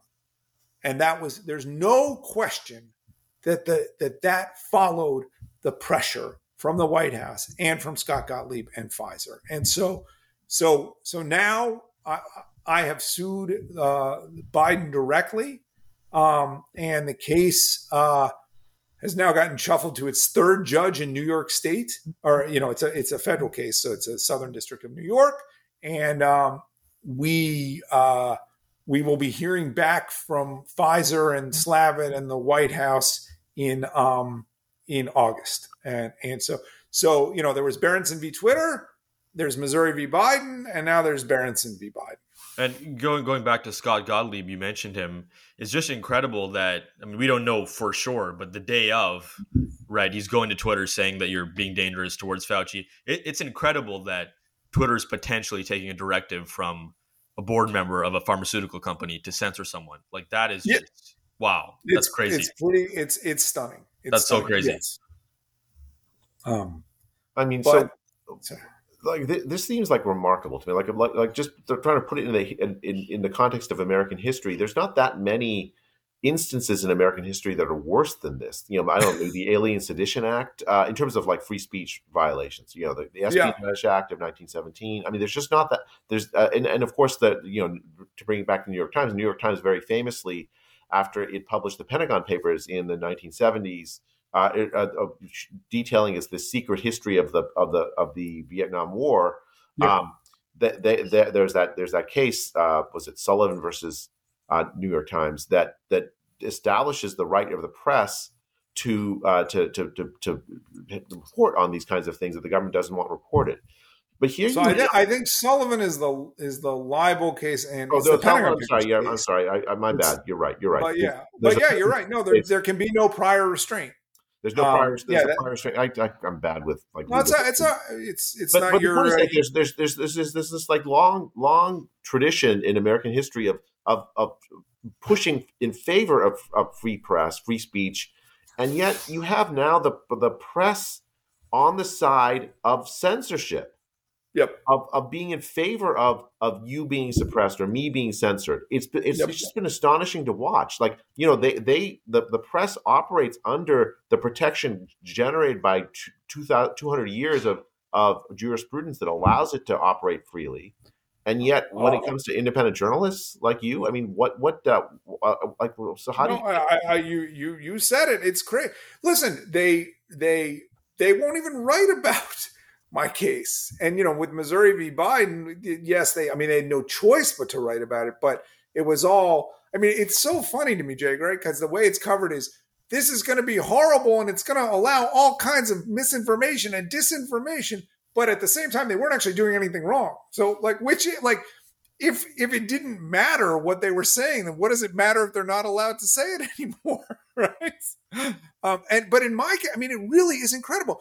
Listen, strictly from a business point of view, I can promise you that, the lawyers at Facebook and the lawyers at Google and the lawyers at Twitter, when the day Judge Alsup refused to decline or to agree to Twitter's motion to dismiss, I guarantee you that all those companies throughout Silicon Valley said, do not have individual contacts with individual users that when you promise them anything outside of our terms of service, because we don't want to get into this mess ever again. Strictly from a business point of view, it's an interesting story. Plus, there's sort of the man bites dog aspect. Nobody had ever been restored following a successful ban lawsuit. Yet these people, they wouldn't write about it, and they won't write about all the stuff that came out in, from the documents that we got. And yes, the only thing they've been willing to write about is Missouri v. Biden. But again, the language has all been, this is so apocalyptic for these companies. It's even there. It's so strange. It's like the coverage about the decision, the July 4th decision by the judge in Missouri v. Biden, Judge Dowdy, has been, just surreal. Like the argument that the administration is making is that if they don't have the power to censor, then people will die from misinformation. Right. But, if you look at actually what happened, The government used its power to censor to protect itself from criticism of its own misinformation. Yep. And it's always like this, right? It's always governments say that they want to be able to censor because it's so important that they have that right to do so to protect the public. But in fact, the whole purpose of the First Amendment and the whole reason why it exists is because we can't trust governments with that power. They will abuse it, just as they did during this pandemic. We were talking at the beginning, but I think before we started recording about, Churchill or, Roosevelt. He made the famous 4 freedom speech. And I believe the first freedom is freedom of speech. Freedom of speech, freedom of religion, freedom from want, freedom from fear. The 4 fundamental freedoms that everyone in the world should have. And the first of those is freedom of speech. Yeah, and going back to the media blackout, I wanted to bring this up. Obviously, I mean, as you know, Alex, I mean, so there was the media blackout, and mainstream institutions didn't want to cover you. But then when freelancers like myself, I don't know if there's others, but when I tried to write about you, the message was, quote, "We're steering clear of Berenson. We're moving on from vaccines. We don't want to cover this."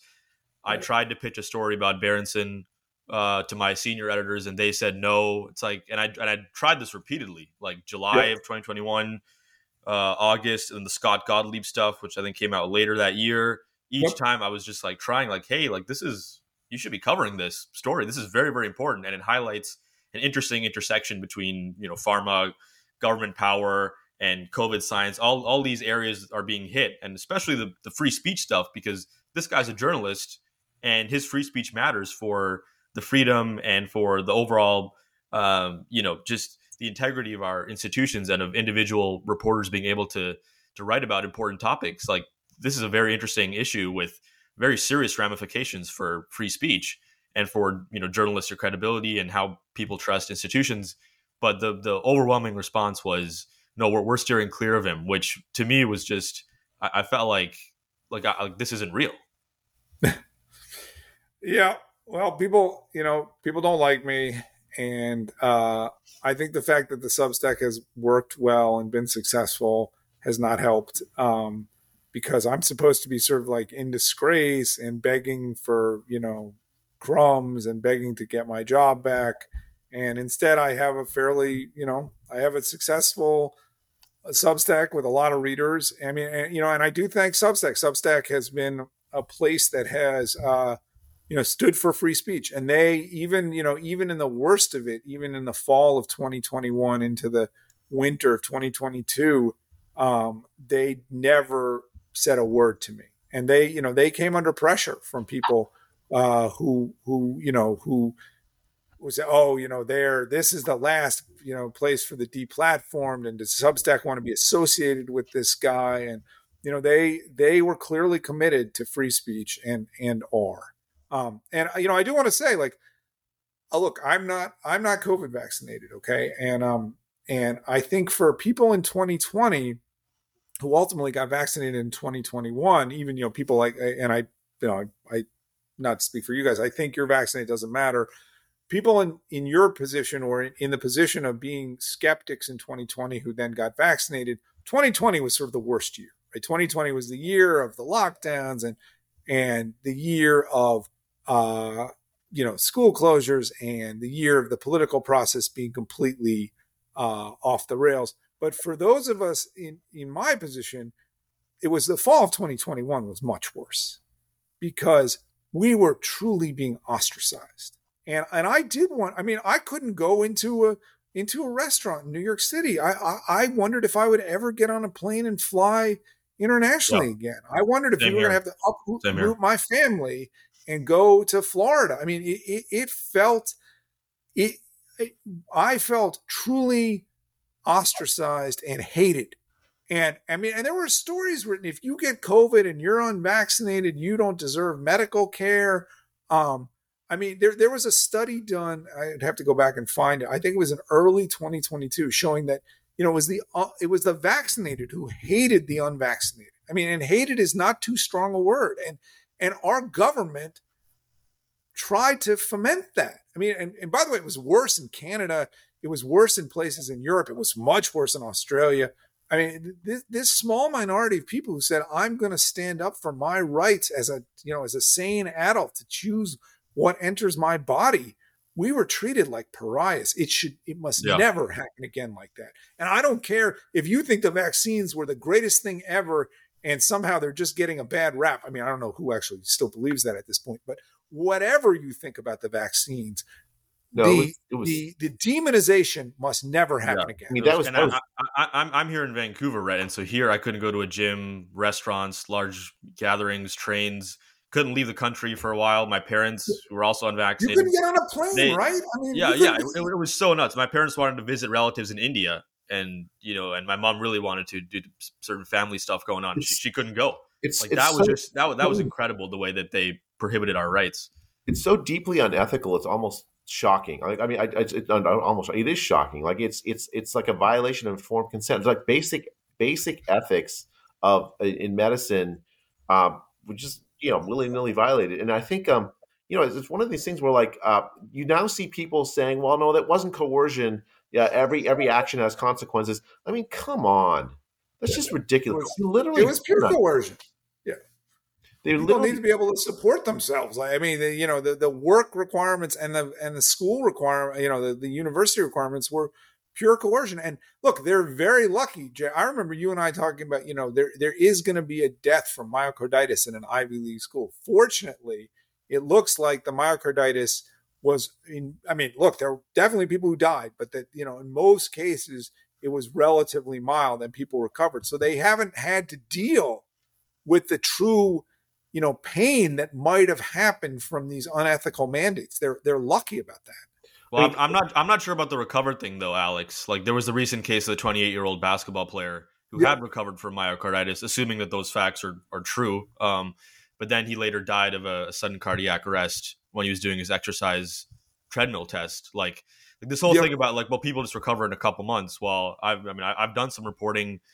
At least one local law enforcement member who 7-8 months out still hadn't recovered. I mean, it's right. Can I read a quote? And what is it? And Alex, what does it also mean by recovery from myocarditis? I mean, are there implications for that years down the road? Right? If you have, is there scarring of heart tissue? Yeah, there's big unknowns there. Let me read a quote from Justin Trudeau, your prime minister, from December of 2021, just to give a sense of the kind of thinking that led to the censorship.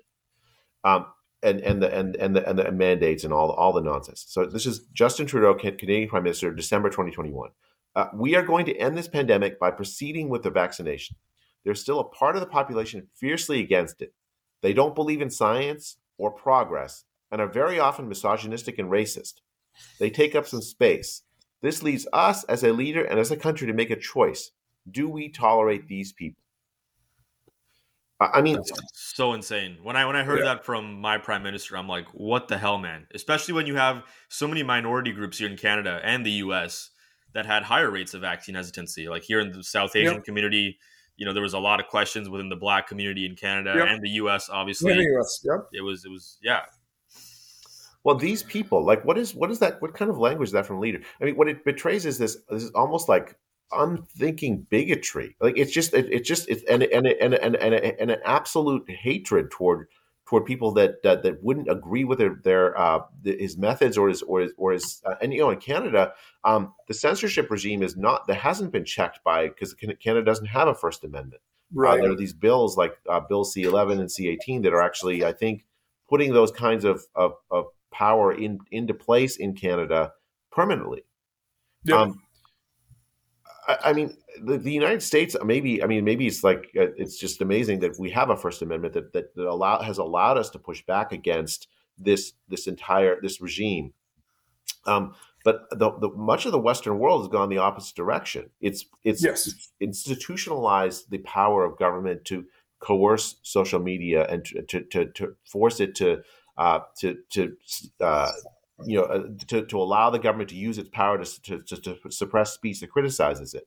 And so I don't know. I mean, I guess I'm finally hopeful for the first time in a long time, seeing Missouri versus Biden, and I hope with Berenson versus Biden that we have some pushback in the United States. But I don't know, Rob, in Canada, if we're going to see that. Yeah. I don't know. Alex, I just want to spend a quick minute. I know we have to go soon about like the media blackout thing. Like you had coverage from, I think, the Epic Times. There was a couple things in the New York Post. I think Yeah, Miranda Devine, she did a thing, which wasn't the headline. It wasn't about you, but you were included, I think, later on in this bigger piece on censorship. yeah. But otherwise, you did not get I remember going through like Google or DuckDuckGo, like looking like is anyone covering Alex? And it's like The Atlantic overwhelmingly it wrote, was crazy. believe it or not, the Atlantic wrote a piece about my return to Twitter, Oh, they did. which was, yeah, they did. It's from August of 2021. Okay. Or 2022, I should say, August 2022, because it's post the settlement, where it was, and actually it was very useful to me because Slavic made a statement in there that is sort of not going to work to his advantage in the lawsuit, which I will not. You can find it in there, and you can find we mention it in our complaint in Berenson v. Biden. And so, but that was it. That was it. And remember, I worked for the New York Times for 10 years. Yeah. I'm a reporter, and nobody questioned my stories or my accuracy or anything like that. I have proof in black and white that the White House asked a social media company to ban me, and no one will write about it. It's really amazing. By the way, we and Jay, I know probably doesn't want to talk about it, and I don't even want to, because I know we have almost no time left. I do think the jury is out on forget efficacy, on the safety of the vaccines, the long-term safety. Some of the death numbers, certainly last fall following the booster campaigns, I think in Europe and Australia, were quite troubling. I'm not saying that there's some long-term, die-off happening, but I do think there's going to be almost no uptake of future mRNA COVID boosters. And I think the health authorities should be actually very. There already wasn't, Alex. I mean, they're like, what is it, 15% or 20% of the American public actually took the boosters in the last. Took the bivalent, yeah, and it was only 40% of people over 60. I mean, but I think, Alex, just on the side effects, it's not. I mean, I think we're finding things out, right? So, I just saw a paper in Science about retinal problems caused by the vaccine. Yeah. Of course, I think myocarditis is pretty well established. I'm not convinced that there was a mass die-off. I just don't. I agree with that. I agree with that. I mean, and by the way, mass stuff, we're talking about a marginal, like maybe a 10% increase in deaths over the course of a year. It's going to be very, very hard to separate, post-COVID and everything else from, and obviously in the US, we have this terrible problem with opioids. So I think it's very, very hard to unravel. I do think, again, two things. I mean, you mentioned retinal. I think there's clear evidence of sort of microvascular complications. And there seems to be some evidence of autoimmune disorders. The problem is, of course, that the serious scientists don't want to look at this stuff. Also the menstrual issues. The menstrual issues. Yeah, again. So yes, I would agree with that. So serious scientists don't want to look at this. So to the extent we're getting research done, it's coming out of places like Japan, which is fine. Like Japan's an advanced country, but we're not getting the research done in the US that needs to be done. And so instead you have this crazy group of died suddenly turbo cancer people who are not credible. And so, it's the same people who 2 years ago were talking about magnets and 5G. And so we have a problem. We aren't doing the research that we, in a serious world, we would be looking to see, okay, the vaccines didn't cause mass die-offs or anything, but did they cause a significant number of people to, let's say, develop, some kind of autoimmune condition? Yeah, are they causing microvascular complications? The FDA has been so slow. Maybe even, it's like almost willfully blind, right? It's crazy. I think it is. I mean, I don't think it's I think it is. It's willful blindness on the part of these regulatory authorities. We're still waiting on that subclinical myocarditis study. It was supposed to come out in December. I think it was June 30th was supposed to come out. I think Moderna dose 3, the subclinical. And I'm really looking forward to seeing, what. And what about the pregnancy? The pregnancy study that they were supposed to run post approval, right? I mean, that to me, the fact that serious scientists are afraid to do this kind of research is really bad. Yeah, well, I mean, it's part of what that censorship regime produces. right? Yes. Legitimate scientists say, "Do I don't want to be part of that? Like, I don't. I mean, I have a career, I have a reputation to uphold. I don't want to. I'm not even just going to step in that area because once I do, all of a sudden I'm in the thick of it. Yep. I'll just work on other topics. There's a million other topics in science to work on. Yep. But it's what ends up happening then is that you say people won't uptake the mRNA. You're absolutely right, but people don't trust the regulatory agencies. They don't trust scientists. They don't trust they don't trust drug companies. Many of these lack of trust is well earned. These entities have gone out of their way to throw away their trust, and then censorship comes along, and you just. It's like in the Soviet Union. When I would read stories, like people would read I'd read about this. People would read the newspapers to see not the truth, but like what the government wanted you to believe. Right. So they knew if the grain harvest was reported as great, that was where the problem was that year. Yeah. Exactly. Alex, I know we got to go. Maybe we can close on this question about what you think about just, all the hesitancy now for other vaccines, causing autism, the RFK Jr. phenomenon. Like, what do you make of that? Like, are you potentially going to look at other vaccines yourself, or what do you make of the hysteria and the hesitancy? I've seen no evidence that vaccines cause autism. Okay, and what, by the way, one of the big lies out there is that there was a big problem with vaccine hesitancy in the United States before 2020. You look at the rates of uptake of standard childhood vaccines, it's very high. Okay, it's actually remained quite high through 2023. All my kids have gotten their standard childhood vaccine schedules. I was vaccinated with whatever I was supposed to be vaccinated with as a kid, which obviously wasn't nearly as much as it is now. Here's what I would say, like the standard inactivated virus vaccines, and I guess even the protein subunit stuff, I'm pretty comfortable with that stuff. Certainly inactivated virus, like we know what it is. It's the inactivated virus. The fact, and I think a lot of RFK Jr. stuff, look, I like him. I think he's passionate. I think it's important to have him talking, but a lot of what he says is just demonstrably incorrect. Okay. And it's unfortunate that's the case, but he is right about one very big picture point. Okay. It is too easy for these companies to, there's tremendous incentive right now to get something classified as a vaccine because you get immunity. Okay. You get legal immunity if you can get your therapeutic classified as a vaccine. And you have this public health establishment that's going to push to get it on, the childhood schedule or the adult schedule. And so vaccines used to be a tiny part of the pharmaceutical and drug business, and they are an increasingly important part.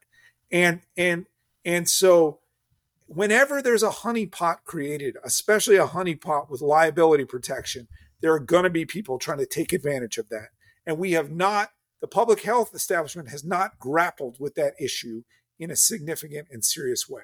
Just like in 1998, when Purdue Pharma said, we have basically a non-addictive opioid that everybody can take, and they got a few doctors to sign off on that. They set the seeds for what has become a terrible and tragic problem in the United States. Okay, they made opioid addiction much worse. And when and RFK Jr. is right to be raising those issues, even if he is wrong about a lot of specifics. Yeah, I agree. Well, I mean, am I way off on that? I know I completely agree with you 100% on everything you just said, Alex. I think to add to that, he has been right about the lockdowns. Like he and Ron DeSantis, and there are very few other politicians in the United States that have been, univocally, like full voiced opposition to lockdowns, and describing exactly the reasons why they're bad and what the. I mean, I think it's in one sense, having him in the Democratic running for the Democratic primary is really nice because now you have both parties have significant anti-lockdown voices at the center of them. So it'll be interesting to watch how that unfolds. There's a lot of good things I think about him, and I'm glad he's in the race. I do really wish he wasn't so. I wish he wouldn't embrace this idea that these childhood vaccines cause autism. I agree with you, Alex, that the evidence it's more than just that there isn't evidence. That it's large scale epidemiological studies that are pretty well done out of places like suggesting Denmark. The opposite. Yeah. So Alex, I know you got to go. Anything you want to tell us about the future of what's coming with your reporting? Any topics you're going to get into? Are you going to do less COVID, more drugs, or more what's coming? What's coming in the pipe? It is funny with COVID. I like everybody else. I am sick of it, and I'm sick of writing about the vaccines based on so few good studies that we have. At the same time, I think it's important to build this historical record. So I'm trying to find that balance too. And I know my readers, I've actually asked them. I have a great community on Substack of readers, and I sort of trust them. And I think I'm gonna try to keep pursuing topics that are interesting to me, and hope that people come along for the ride. That's great. Yeah, and I'm on the same page too with COVID. Like it is starting to get boring and kind of tedious. And I'm personally going in the direction more. I'm not ready to let go, Raph. I'm not ready to let go. Jay's gonna be the last one on the wall. Yeah, exactly. I'm by the way, Alex, I'm going more in the big pharma direction, looking at antidepressants, the ADHD rise, the anti-anxiety medications, and the psychedelic therapies for depression. Like I'm very interested in some of the corruption and the manipulation of data in the mental health side of things on big pharma. That's kind of my direction. I think there's a lot to chase there for sure. So yeah. But all right, guys. Well, thank you so much. Thank you, Alex. If the day I get the survive the motion to dismiss in Berenson v. Biden, we're ignored, we can do it again, right? Absolutely, Alex. Thank you for joining us and spending 2 hours with us. It's really above and beyond. Really, I'm grateful to got to know you through the pandemic as well. Jay, that has been a really of all the negatives. Meeting you, and there's a handful of other people who I really like, and really respect, and there's not that many of us out there, and I think we have to say that sometimes. Yeah, I do. I think I agree with you. Yeah, Alex, you've been a great inspiration. As a young journalist, coming up and trying to find a voice and figure out what I want to do. Like it's genuinely, I mean that. Like you're an incredible force of good, and it's you've kind of helped inform my direction of where I'm going to go. As I move forward, keep trying to write stuff that's interesting to you and not to compromise, Rob. That's all I would say if you can. And Jay, I'm going to be out in San Francisco, by the way, in the Bay Area for a Substack thing in late August. So hopefully we can get together then. Oh, that'd be fantastic. Sit together for some break some bread. Okay. All right. You take care. Thanks, guys. Bye now. Alex, Hi, guys. Don't close the tab here. Oh, okay. This is the genius. This is the power behind the throne. Hi. Oh, wow. Nice to finally see you. Great to meet you guys. Yes. Are you guys helping my husband reintegrate into society? Yeah, this was a 2-hour therapy session. It's an intervention. Good, thanks. Thanks, guys. Okay, it's good. All right. Goodbye. Great. Thanks, Alex. That was a nice cameo at the end.